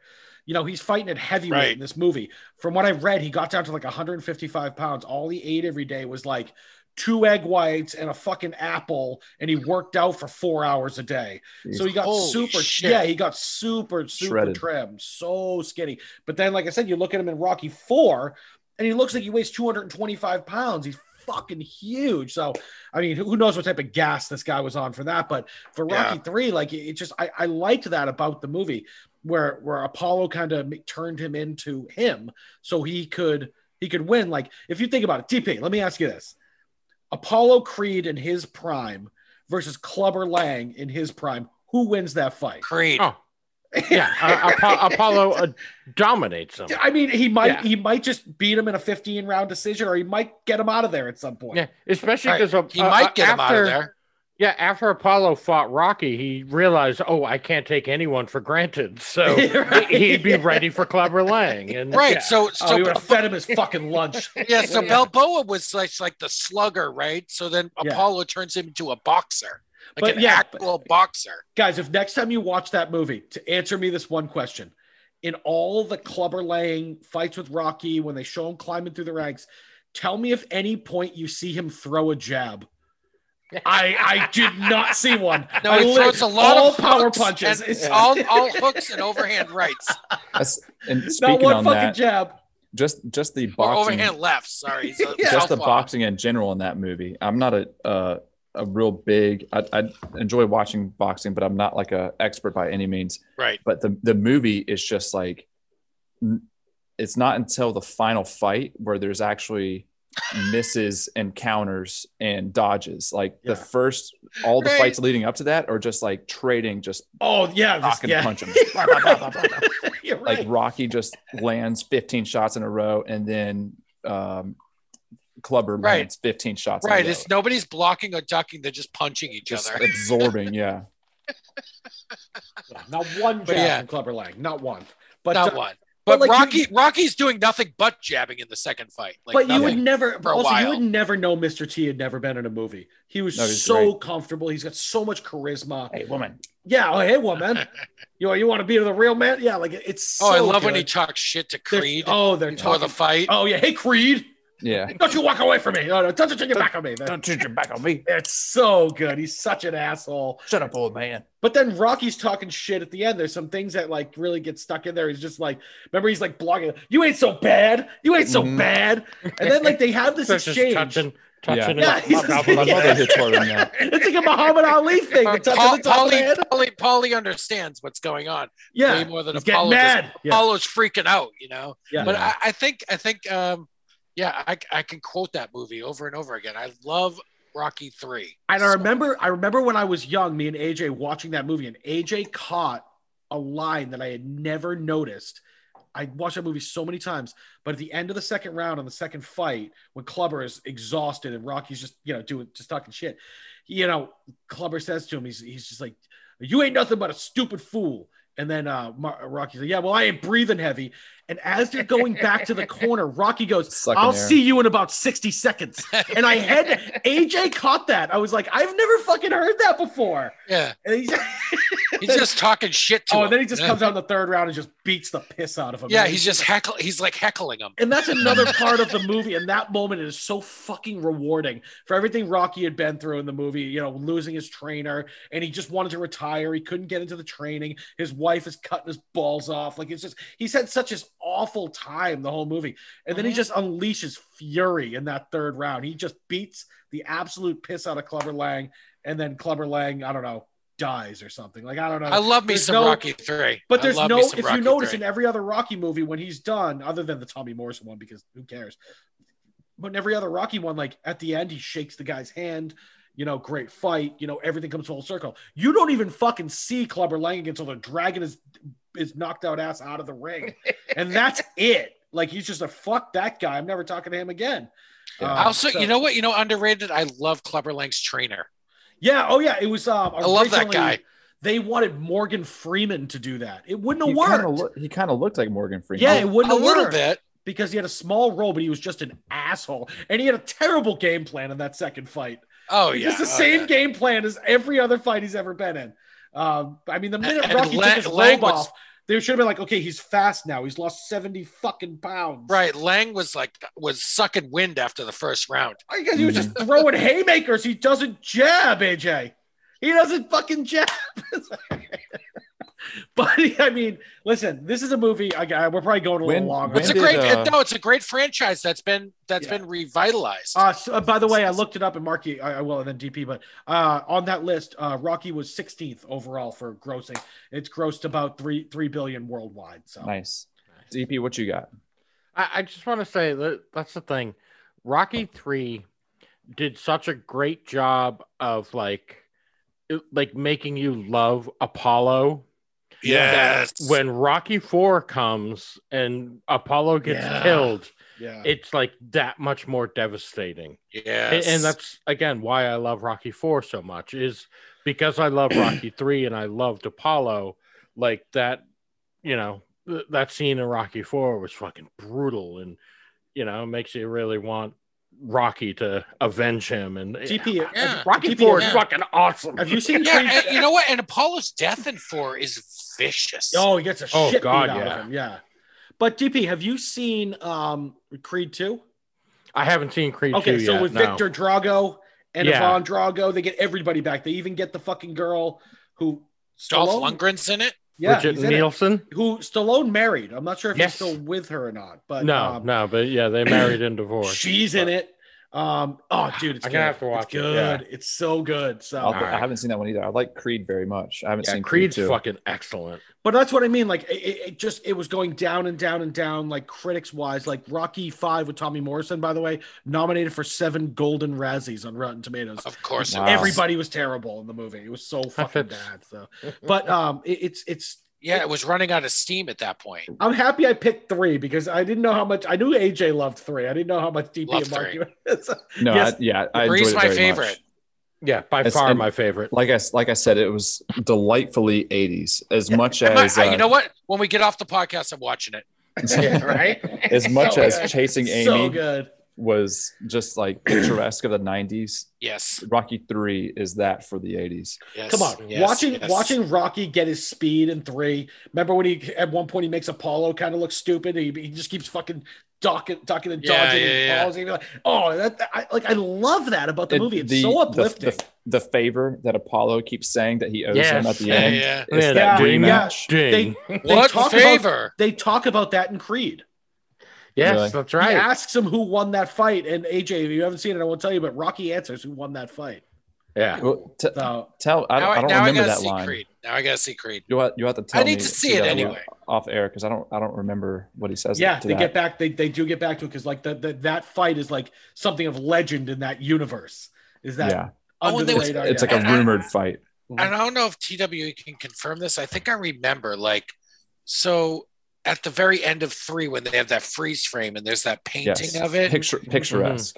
Yeah, that painting they do. I think the painter was actually like like he was actually in the film as an announcer in one of the fights? Yeah. He was like kind of he was like the short Italian looking guy who with the big mustache. Yes. That's him. That's the guy that painted that. Yes, he was the artist. If I had billions of dollars, I would go out of my way to get that fucking painting, and I would pay any amount of money for it. That's a wonderful freeze frame.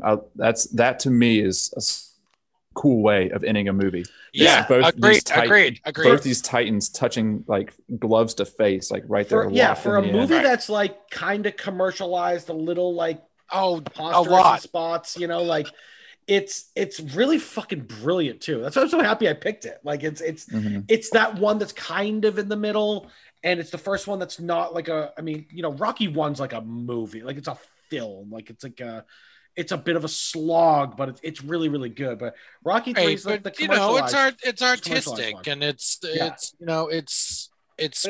just so what you expect, enjoyable. What you expect for like Oscar season, like something like that. But Rocky 3 entertainment value, it trumps it. Like I find it so entertaining. So good. Endlessly entertaining. I could go on with it forever, but I won't. We got to move on. I think we have to move on. We're probably starting to run low on time. Mark, let me just look at my notes really, really quick. I will say just a couple of other things that I thought were cool. That was supposed to be the last Rocky 3. Oh, wow. But it was so successful, and the box office was huge on it. Can't stop there. They kept going, and I'm happy they did, because I think it's done, I'm glad they turned it around because they revitalized it big time. Creed was, like I said, I hadn't seen very many of them, but I was surprised when I watched Creed because I had seen Rocky 3, then I had seen Rocky Balboa, which was almost a joke in my opinion. It wasn't terrible, but it was like, what are you doing? I like it. But then Creed was a much different just feel and style. Like that was a solid flick there. I mean, it was Michael B. Jordan's a really, really cool actor. Marky, if I could just very quick, we'll move on. Actor. Can I just say about Rocky Balboa? I think what I liked about it was that it surprised me that it wasn't terrible. Like I thought it was going to be awful. And then I went, oh, I kind of fucking like this. And it's like not cheesy. And they do like remember at the beginning of the fight, they show their actual records. Like it's an HBO Boxing After Dark. It seemed like a real boxing broadcast. It was so fucking cool. Which we're actually and they do that in Creed. Now. They do that in Creed too. So in real life, we're seeing this with like Mayweather and like these chumps that come up like biting at the bit. Well, that's why I said I was a former boxing fan, by the way.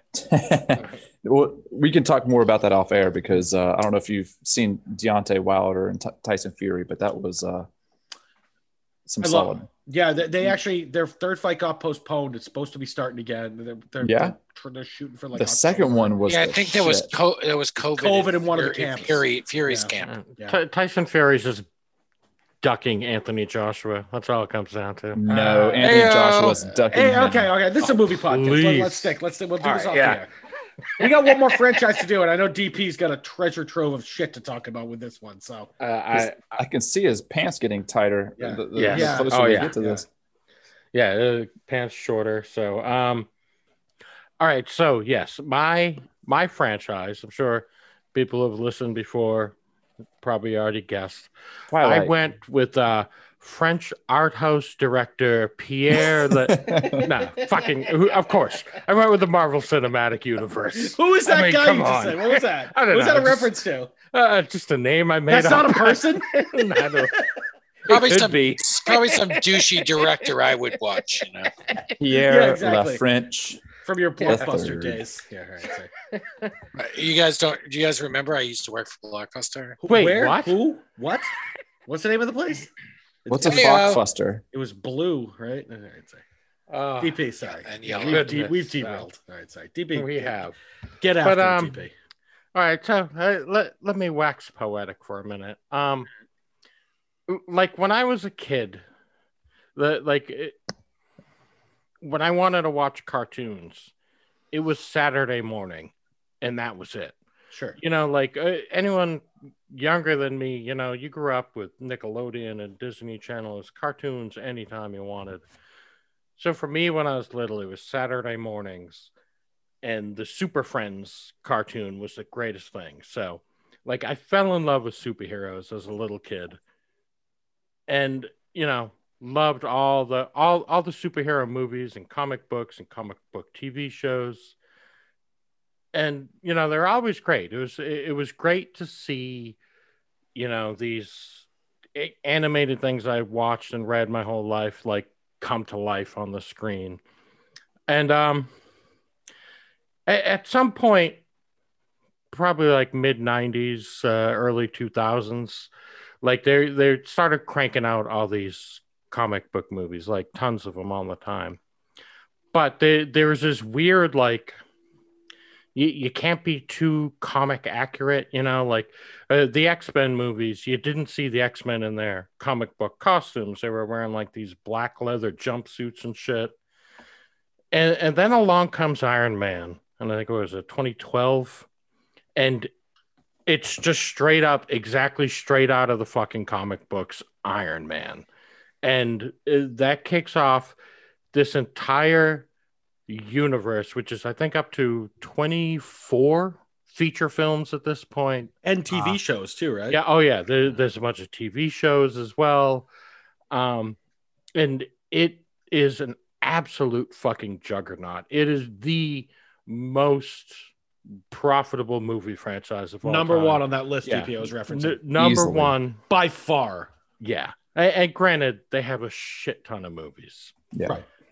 But here's the thing that I love about this universe is, with all these movies, they, like, especially with Avengers Endgame, they reward their fans. Like, if you watched every movie the way I did, and then you see Endgame, there is so much fucking payoff. And, like, people will call it fan service, but as a fucking fan, I want to be serviced. So Yeah. I fucking loved it. Like, so many references and callbacks, and just the goddamn attention to detail in this entire huge fucking universe with all these movies and all these properties. And the attention to detail is just amazing. And so, yeah, like I could go on all night about the whole franchise. But the one I want to focus on tonight is one that, at least I feel, was one that kind of changed things, in a sense. At first, they made superhero movies, Iron Man and Thor and the Hulk and the first Captain America movie. They were just, your straight up superhero story. And then the one we're talking about now, Captain America, the Winter Soldier, comes out. And they made an old school spy thriller, but with comic book heroes as the, in the lead roles.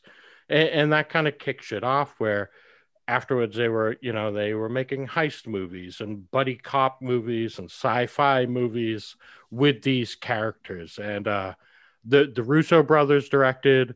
It was written by Marcus and McFeely, who, from there went on to go all the way through Avengers Endgame as the writers and directors, and just fucking crushed it. So, before one thing I just want to say, the Captain America, the Winter Soldier also has the most badass line and moment in any Marvel movie ever, with the elevator scene with Captain America, where, all the guys surround him, and, he just looks around and says, "Before we get started, does anyone want to get out?" Yeah. And just proceeds to kick the shit out of everyone in the elevator. The most badass moment in all of the entire Marvel universe.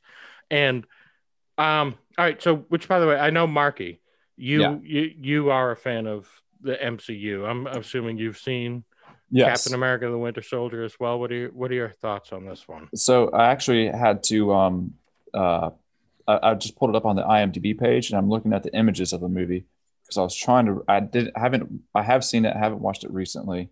I'm trying to refresh my memory, and I do remember now. This is it's called The Winter Soldier because this is our first introduction to Sebastian Stan, right? Yes, as the Winter Soldier. The Winter Soldier, right? Bucky Larson, or revamped Bucky Larson. So Bucky Barnes.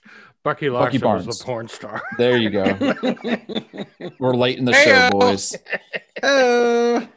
So, and there's a lot of introduction of characters in this this entry as well, right? Yes, big time. But we meet Falcon and and so I do remember liking it. To be honest, though, I can't, because there are so many 24 films.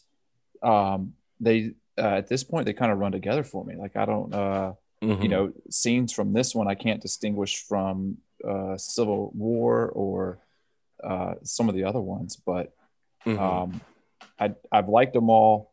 That's, again, referencing the franchise, they've just done a phenomenal job. They're groundbreaking, in my opinion. Say what you will, your own opinions, whether you like these types of movies or not, but what they've done with these movies is they've changed the game.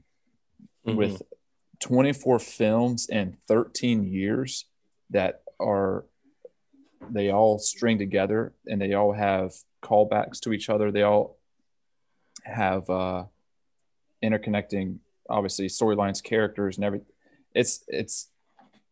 There's a huge investment, and it's paid off massively financially for them. And like you were saying too, DP, about the Saturday morning cartoons. I'm a little bit younger than you, but my parents didn't spring for the satellite TV, so I grew up with the Saturday morning cartoons. Right. And this was a dream for me, seeing these characters that I used to watch in the morning on the weekends come to a live screen and on a full-fledged special effects. So I've enjoyed all of these movies that have come out in this long series. And I think they've all been very well casted. Some movies are written a little bit better than others, but for the most part, this is like watching your Saturday morning cartoons on steroids. Right. Yeah. That is what I loved about it, is they weren't afraid to make it just like the comic books. Like I said, there's that long stretch where you had to be like more gritty and real, and they just gave you exactly what's in the comic books, except, brought to life, and it fucking paid off. People like me loved it. So TW, have you watched this one? I know you've seen some of the MCU. All right, DP. Have you seen this one? I got to be very honest with you. All right. I have seen some of the ones in the MCU universe and what was it? MCU universe. I don't. Yeah. I blacked out. Where am I? All right. So, and that you got me to watch the entire DC universe, which I fucking loved. And I think because of that, what ended up happening was I've seen some of the MC universe, and I went to watch this movie, this Captain America Winter Soldier, and I just felt like 40 minutes into it that, like, I don't know, I felt like I didn't know what the fuck was going on because I didn't know any of the other movies, and I don't know. Maybe I'm wrong. Maybe I'm completely wrong about that, but maybe it was just in my head that I'm like, I don't get it. I don't. What the fuck is Anthony Mackie doing? I don't. I was all fucked up. So I didn't get through it. Not that it was bad. Like, I mean, the 40 minutes that I watched were fucking awesome. I watched that ridiculous shootout with Nick Fury and the cops and everything. Like, that was really amazing. But then, like, Nick Fury got out of there, and I didn't even know how the hell he did that. That would be something I would know had I watched some of the other ones. No, but I mean, that's the thing. He's Nick Fury. He's superhero, so he gets away. Right. And his car was alive. Basically. Yeah, I was enjoying it, but I just felt like I wasn't getting the full experience. So I did decide before I shut it off that I am going to do the same exact thing that I did with the DC Universe. Oof. And I did find an article that is it's in order, not just the movies, but the TV shows too, and it's in like a chronological order. God damn, it's a lot. So I'm gonna start that up. The first one looks like Captain America, the First Avenger. Captain Marvel is next. So I'm gonna do that because I do I do feel like now that I've seen the whole DC universe that I'm so fucking entrenched in it that I'm so excited for the next installments and things like that. I want to do the same thing with the Marvel universe. So, dude, it was awesome. I love Chris Evans. He's a local guy. He's a Boston guy. Yeah. He's in a movie called Cellular, which is he grew up in Sudbury. I am a little drunk. Cellular, that I think is a super under the radar movie. I don't know if you guys ever seen it. The under the radar pick of the week. Yes, exactly. I like it. Kim Basinger. I remember that one. Yeah. I like that movie. I don't give a fuck what anybody says. So it was good. DP, I was enjoying it, but then I don't know. I didn't feel like I was getting the full experience, so I bailed, and I want to redo it. So I don't have much to throw into this because of that. So did you see the elevator scene? No. But I am excited. I am excited to do the whole thing. So I am going to get into that probably starting this weekend. So, all right. So I'm going to ask, but AJ, have you seen Captain America: The Winter Soldier? I don't know. I thought it was obvious. I made some comment that should have alluded to the fact that I did see it. You did. I see. I wasn't sure. I didn't hear. Thought it sounded that way, but I was like, no, come on. He didn't watch it. You did watch. Oh, I'm so hold on. Now. So you said there are 24 films. You said right now. And at this point, besides one of them, and I'll list them off. The other ones, DP, you've made me watch. I've watched a total of 5 out of those 24 now. Wow. Oh, wow. And 4 of those were directly because of you. Iron Man I saw just of my own volition. I was going to say, which one did you watch? I love that first Iron Man. All right. Yeah, so Black Panther. So obviously we did the Chadwick Boseman. That's right. Or Ragnarok. Ragnarok because of Taika Waititi. Amazing. What was it? Infinity War? Was that the one we had to watch because of something? We had to watch it, right? Maybe. Infinity War. You may have just convinced you to watch it. No, that's not true. Yeah. That's not true. No, I do remember you watching because you were like, "What is all this? What's going?" Kind of like what TW was just saying. Like, bullshit. What is all this? Bullshit. We did it for an episode, and then Captain America: The Winter Soldier. I watched, and then as I'm watching it, it was a kind of an interesting film on its own. But I'm in the same boat as TW, where I don't always know what's going on, and I had that problem with Ragnarok, where I don't know what's going on. These characters pop up, and I'm like, "How did the Hulk get in this place? Like, how did he get here? Like, what's going on there?" But that then, like Mr. Slave right there for a minute, or Mr. Garrison. Sorry, yeah. Did I? Okay. How did the Hulk get in this place? How did they get in this place? But I thought it was an interesting film. I too like Chris Evans. I think he's cool. But then I realized when you finally see the guy with the metal arm there, Bucky Larson. Yeah, Bucky Barnes, the Winter Soldier. Bucky Barnes, the Winter Soldier. Once you see his mask comes off and I see his face, I'm like, oh, wasn't he in the post credits for Black Panther? Yes, he was. Right. I'm like, okay. So I'm connecting that dot. I'm like, all okay, right, so nice. He's there. And I'm like, well, when I watch these films, I got to stay till after the credits to see what the hell's going on. Yes, you do. You know? Yeah, see, not that I'm always going to follow it, but I think what the MCU has done is quite impressive. And I think to DP's point, they brought these superhero films, these films from the comic books into our world as is, like as the heroes. These are all stories pulled from directly from the comics. Right. They're not trying to like you said with the X-Men, like put them in sleek black leather suits and whatever. Like they were actually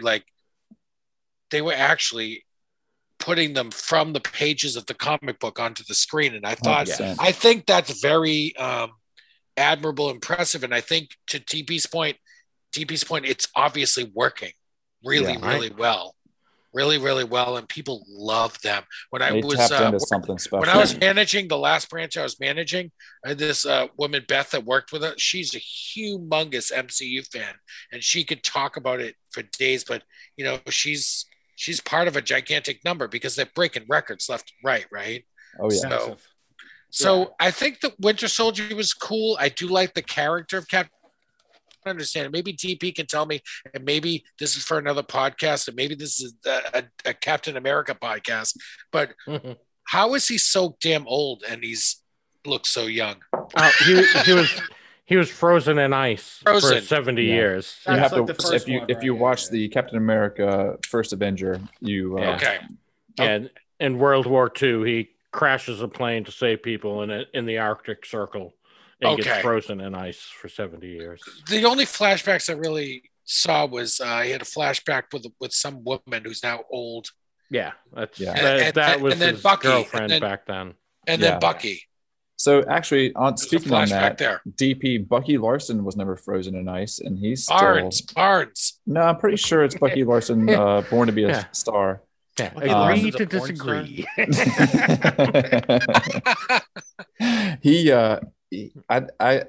Well, we can nerd out off camera. But yeah, I think they froze him and unfroze him multiple times over the years. Yeah. Like when they needed him to kill people, they'd unfreeze him and then star in an adult film. Yeah. Right. Yeah. Or pull out his huge cock and. Hey, Jay. This is a family podcast. No, it's not. Yeah. But anyway, if Michael Fassbender was busy, right? So obviously, I haven't watched these films in any kind of order. I've only seen 5 of them, so I'm probably not going to go the TW route and start from the beginning and watch them. But I certainly appreciate what this franchise has done. It's really impressive. Yeah. Just what AJ said. I'm not going to waterboard you with the whole MCU universe, but I think we've talked about this, that Taika is coming out with his next Thor installment. Will you watch that one? Love and Thunder? Oh, I don't know, because I feel like I was a little lost during Ragnarok. I was just a little lost. Although I'll tell you what. Yeah, I did, but I don't know. Maybe. I like Taika. So yeah, as fans, we didn't exactly know how Hulk got there either. So we just know he left, and then all of a sudden he was there. So can I ask a question real quick to DP and Marky? I'll allow it. Why aren't the Tobey Maguire Spider-Man movies in the Marvel universe? Sony rights. Yeah, just okay.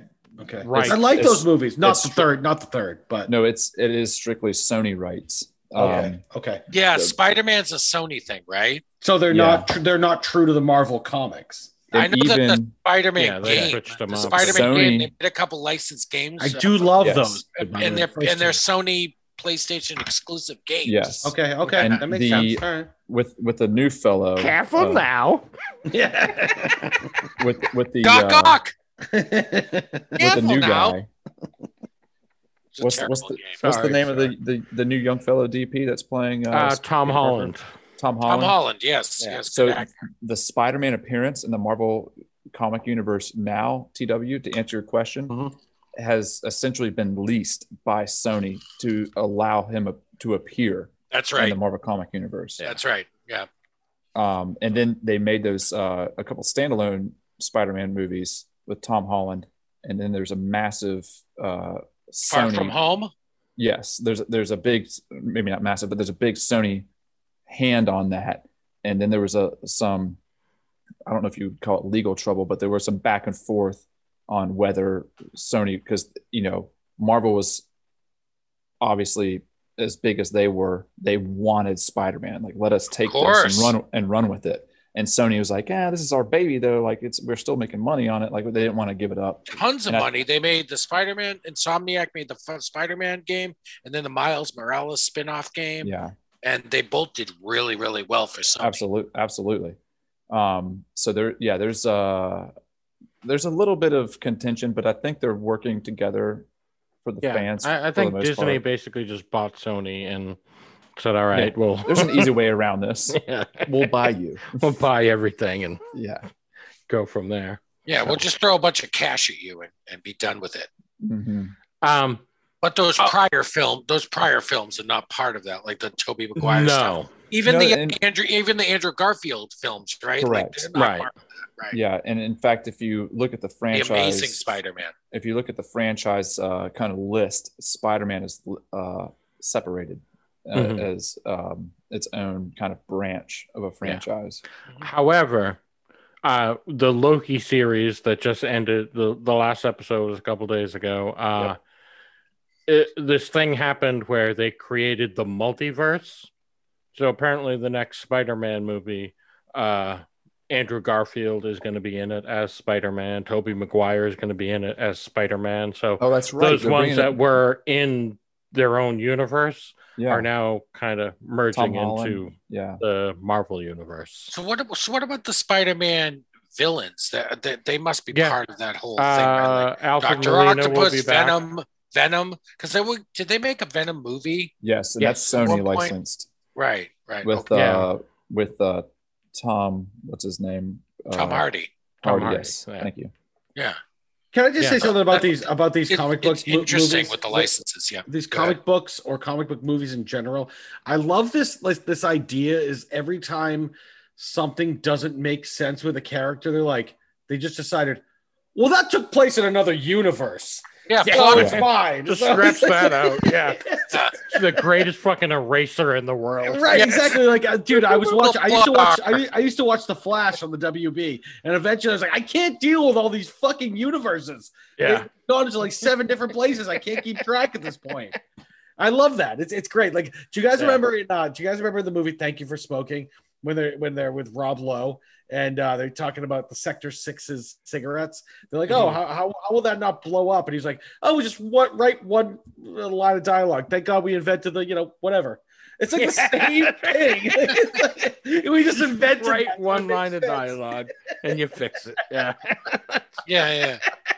Think how we invented the whatever. That explains everything. Yeah.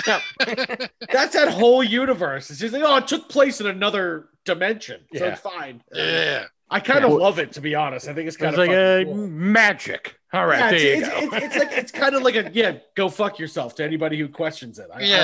Even TW, to take that even further from a comic book standpoint, we're just talking about the movies, but the comic books themselves, there are hundreds of different branches. I've read that. I haven't read the comic books themselves, but and they don't even. A lot of those. Don't reference the other one. It's just it's just this author is going in this direction. Right. These creators are going in this direction. It's very deep. Right. They did that with Batman, right? They've done that with Batman so many times. And when fans talk about it, they talk about are you talking about the so-and-so version? Right, like the Scott Snyder Batman, or are you talking about this other Batman? So it's which I love. I think it's fantastic when a character in a series has so much depth. You don't have to stick to one timeline. You can enjoy it, all different versions. Right. Superman can die in some timeline and be totally fine. And has. Mm-hmm. And has, yeah. So the multiverse idea kind of glues it together if you want to actually put some perspective. Oh, totally. Totally. EP. Do you have anything else about this? I want to do one more thing before we go, but if you have anything, have at it. I just one quick thing. I think you guys will enjoy this, and anyone listening, you can look it up. Just the other day, Ryan Reynolds put out a video of him as Deadpool sitting with Korg, voiced by Taika Waititi. Wow. Talking about Ryan Reynolds' new movie that's coming out, Free Guy or whatever, which is directed by Taika Waititi. Right. Yeah. Oh, is it so really? You can see Deadpool. Directed by Taika? Yeah. So Really? Deadpool I did not know and that. Korg are hanging out talking. Where Reynolds plays like an NPC in a video game? Yeah. Yeah. I've been looking forward to it. I had no idea it was I didn't know it was directed by Taika. I didn't either. I'm but absolutely watching that. Yeah. Taika is must see every fucking time. Appointment viewing. Yeah, absolutely. Like that dude has not missed yet, and I don't think he will anytime soon. So no. Oh, I gotta see that. Yeah. I had that on my radar anyway, and knowing that he's directing it, it's a must. Yeah, absolute must. Hey, so guys, before we call it tonight, I just want to. I referenced this article earlier about the highest grossing franchises. Yeah, we want to run through the top 10 really quick before we call it. Yeah, 10. Hit me with 10. All right, so actually, Real quick, number 11 is the DC Extended Universe. Okay. Extended Universe. DP knows what the fuck that means. We'll talk about it later. Number 10, Middle Earth. Yeah. That's Lord of the Rings. Lord of the Rings and The Hobbit. Okay, I've never seen any of those movies, so I can't. Well, those are huge when they came out. That's a total of 6 films. I need to see them. It's just not my thing. I don't know if you need to, but they, at the time when they came out, they were massive. Okay, so that's number 10. It made worldwide about just under $6 billion. Number 9 is Star Trek. Mm-hmm. It made a lot. Well, because that's spanning over like 20-something years, right? 30 years. Yeah. And by the way, it's not. This article is not consistent with the number, so I'm not going to keep throwing money figures out there. But number 8 is Jurassic Park.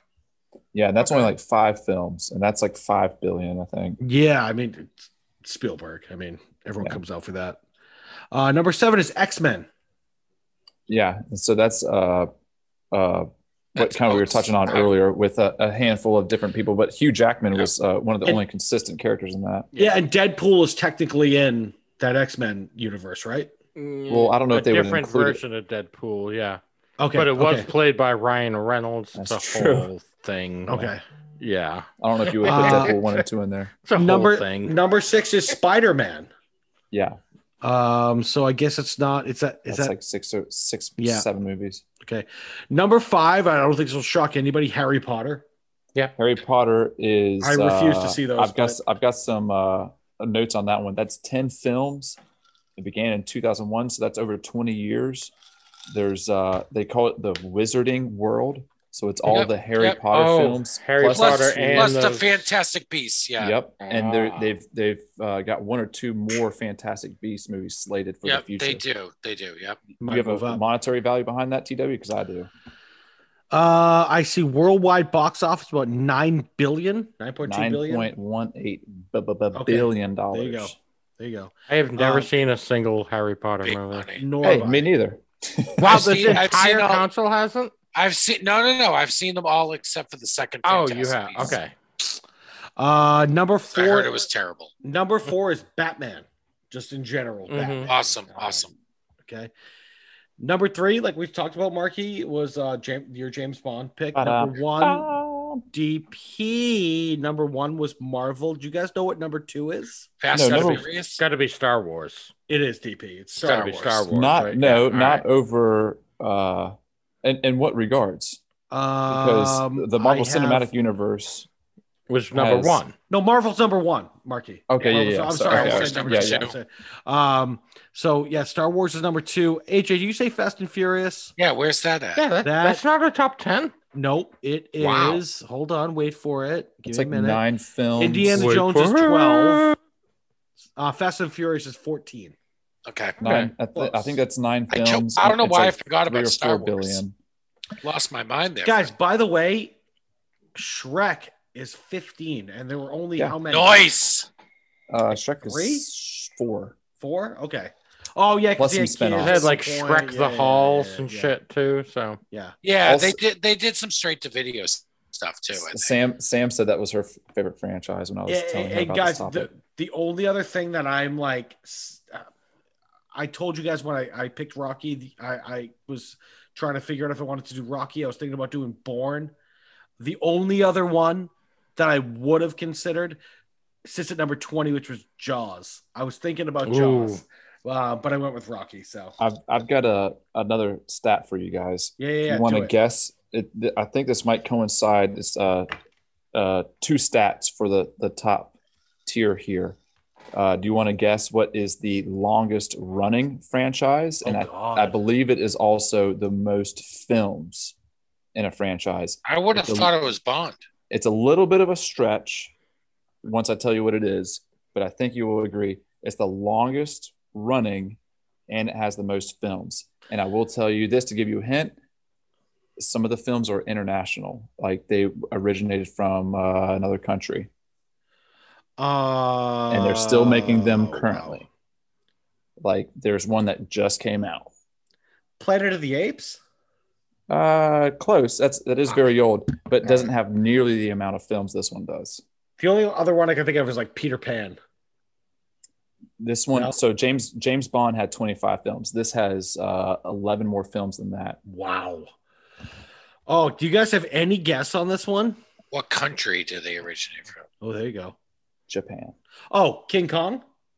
Close. Godzilla? Gojira. There it is.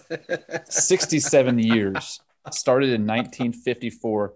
36 films. Jesus Christ. I wasn't I able tell to you, find these last ones that came out, Godzilla, King of the Monsters and shit, fun ass movies. I watched them all. They were fun. They weren't They're not good, They but were they're fun.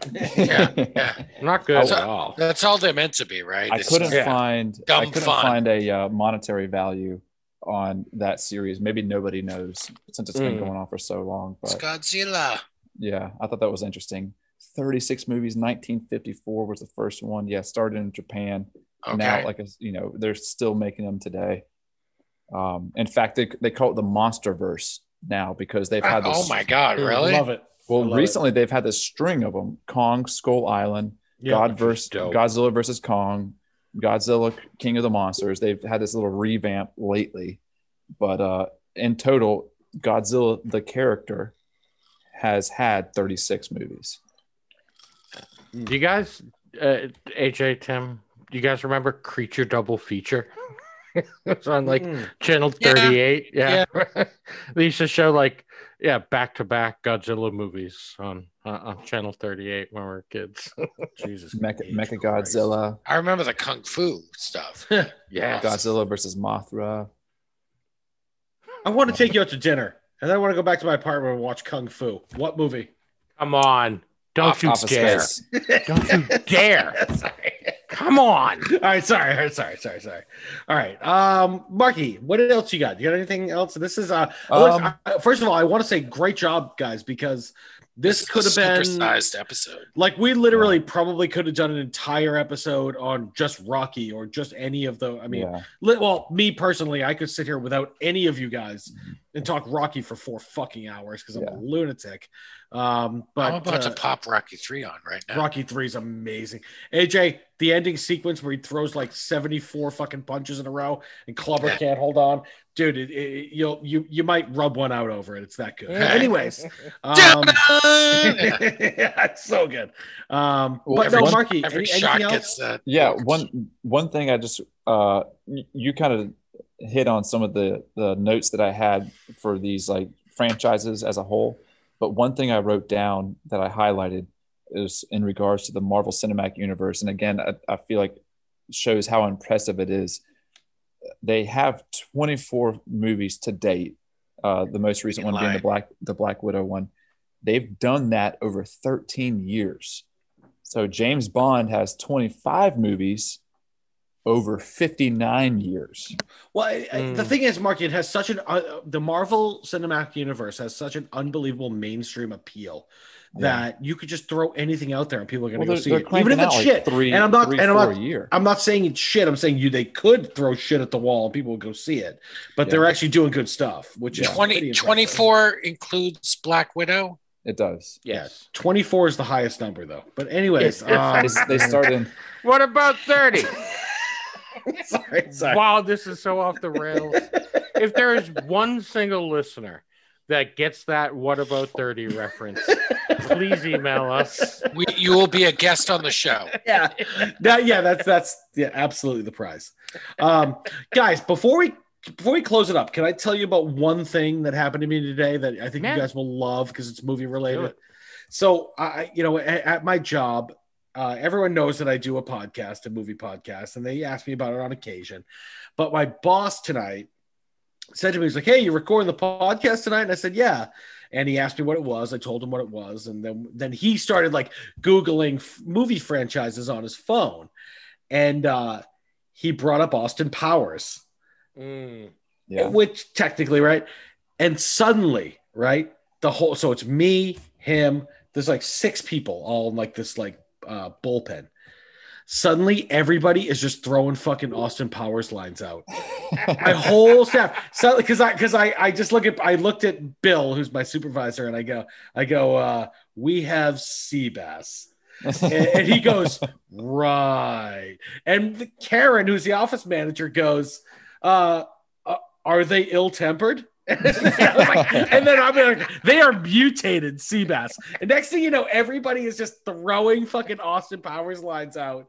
And this went on for like an hour. And I tell this story because that's why we do this fucking podcast. This is like that's what we love. We love to like come together as a group, whether it's us or our friends or our family, and talk about the way we love these movies. And it's universal. We can just sit there and just laugh about a fucking movie that's so ridiculous. And I did that today with a bunch of my coworkers, and it was so fucking fun. So like that's basically what spawned this podcast, was us just like having a good time and riffing on movies. So it was a really fun moment. And then I'm like, hey, assholes, listen to the podcast. We fucking need to, that was great. We're trying to reach 100. Yeah, so it was just a really hilarious moment. And then suddenly someone brought up the beginning of Austin Powers 2 with the Jerry Springer scene, which is, for me, one of the funniest fucking scenes in movie history. Get this jerk out of here. Yeah, who you calling jerk? Like, that whole thing, it's so good. So I just thought you guys would like that. It was a nice moment out of my day where suddenly, like, this woman who, like, we never talked movies before, so she's like, oh, are those ill-tempered sea bass? What do I got to do to get some sharks with freaking laser beams attached to their heads? Yeah, it would have taken forever to get through all the red tape. So it was just so good. So it was a great moment in my day. It was a lot of fun, and I thought you guys would like it. So, anyways, yeah. Marky, great pick this week. Who's up next week, boys? Is it AJ? Hey, AJ. Hey, AJ. Any ideas yet? Or are you still kind of working through some shit? So I have one idea. Okay. Remakes. I like it. I'm sure someone came up with that before. But remakes, like, we talked about doing Dredd, Judge Dredd versus Dredd, whatever. But like Dredd's the king. Yeah, so doing stuff like that, but not just like a remake, but like an animated versus a live action, like just remaking any film, doing it a second time in some other way. That's one idea I had. So I'm working on stuff. I'll figure it out. Get it together. Let us know this weekend. We'll get prepped for it during the week.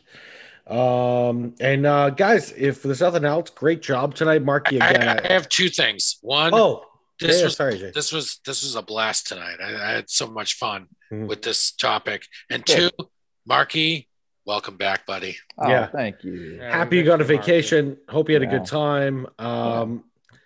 I think we all need a vacation at some point.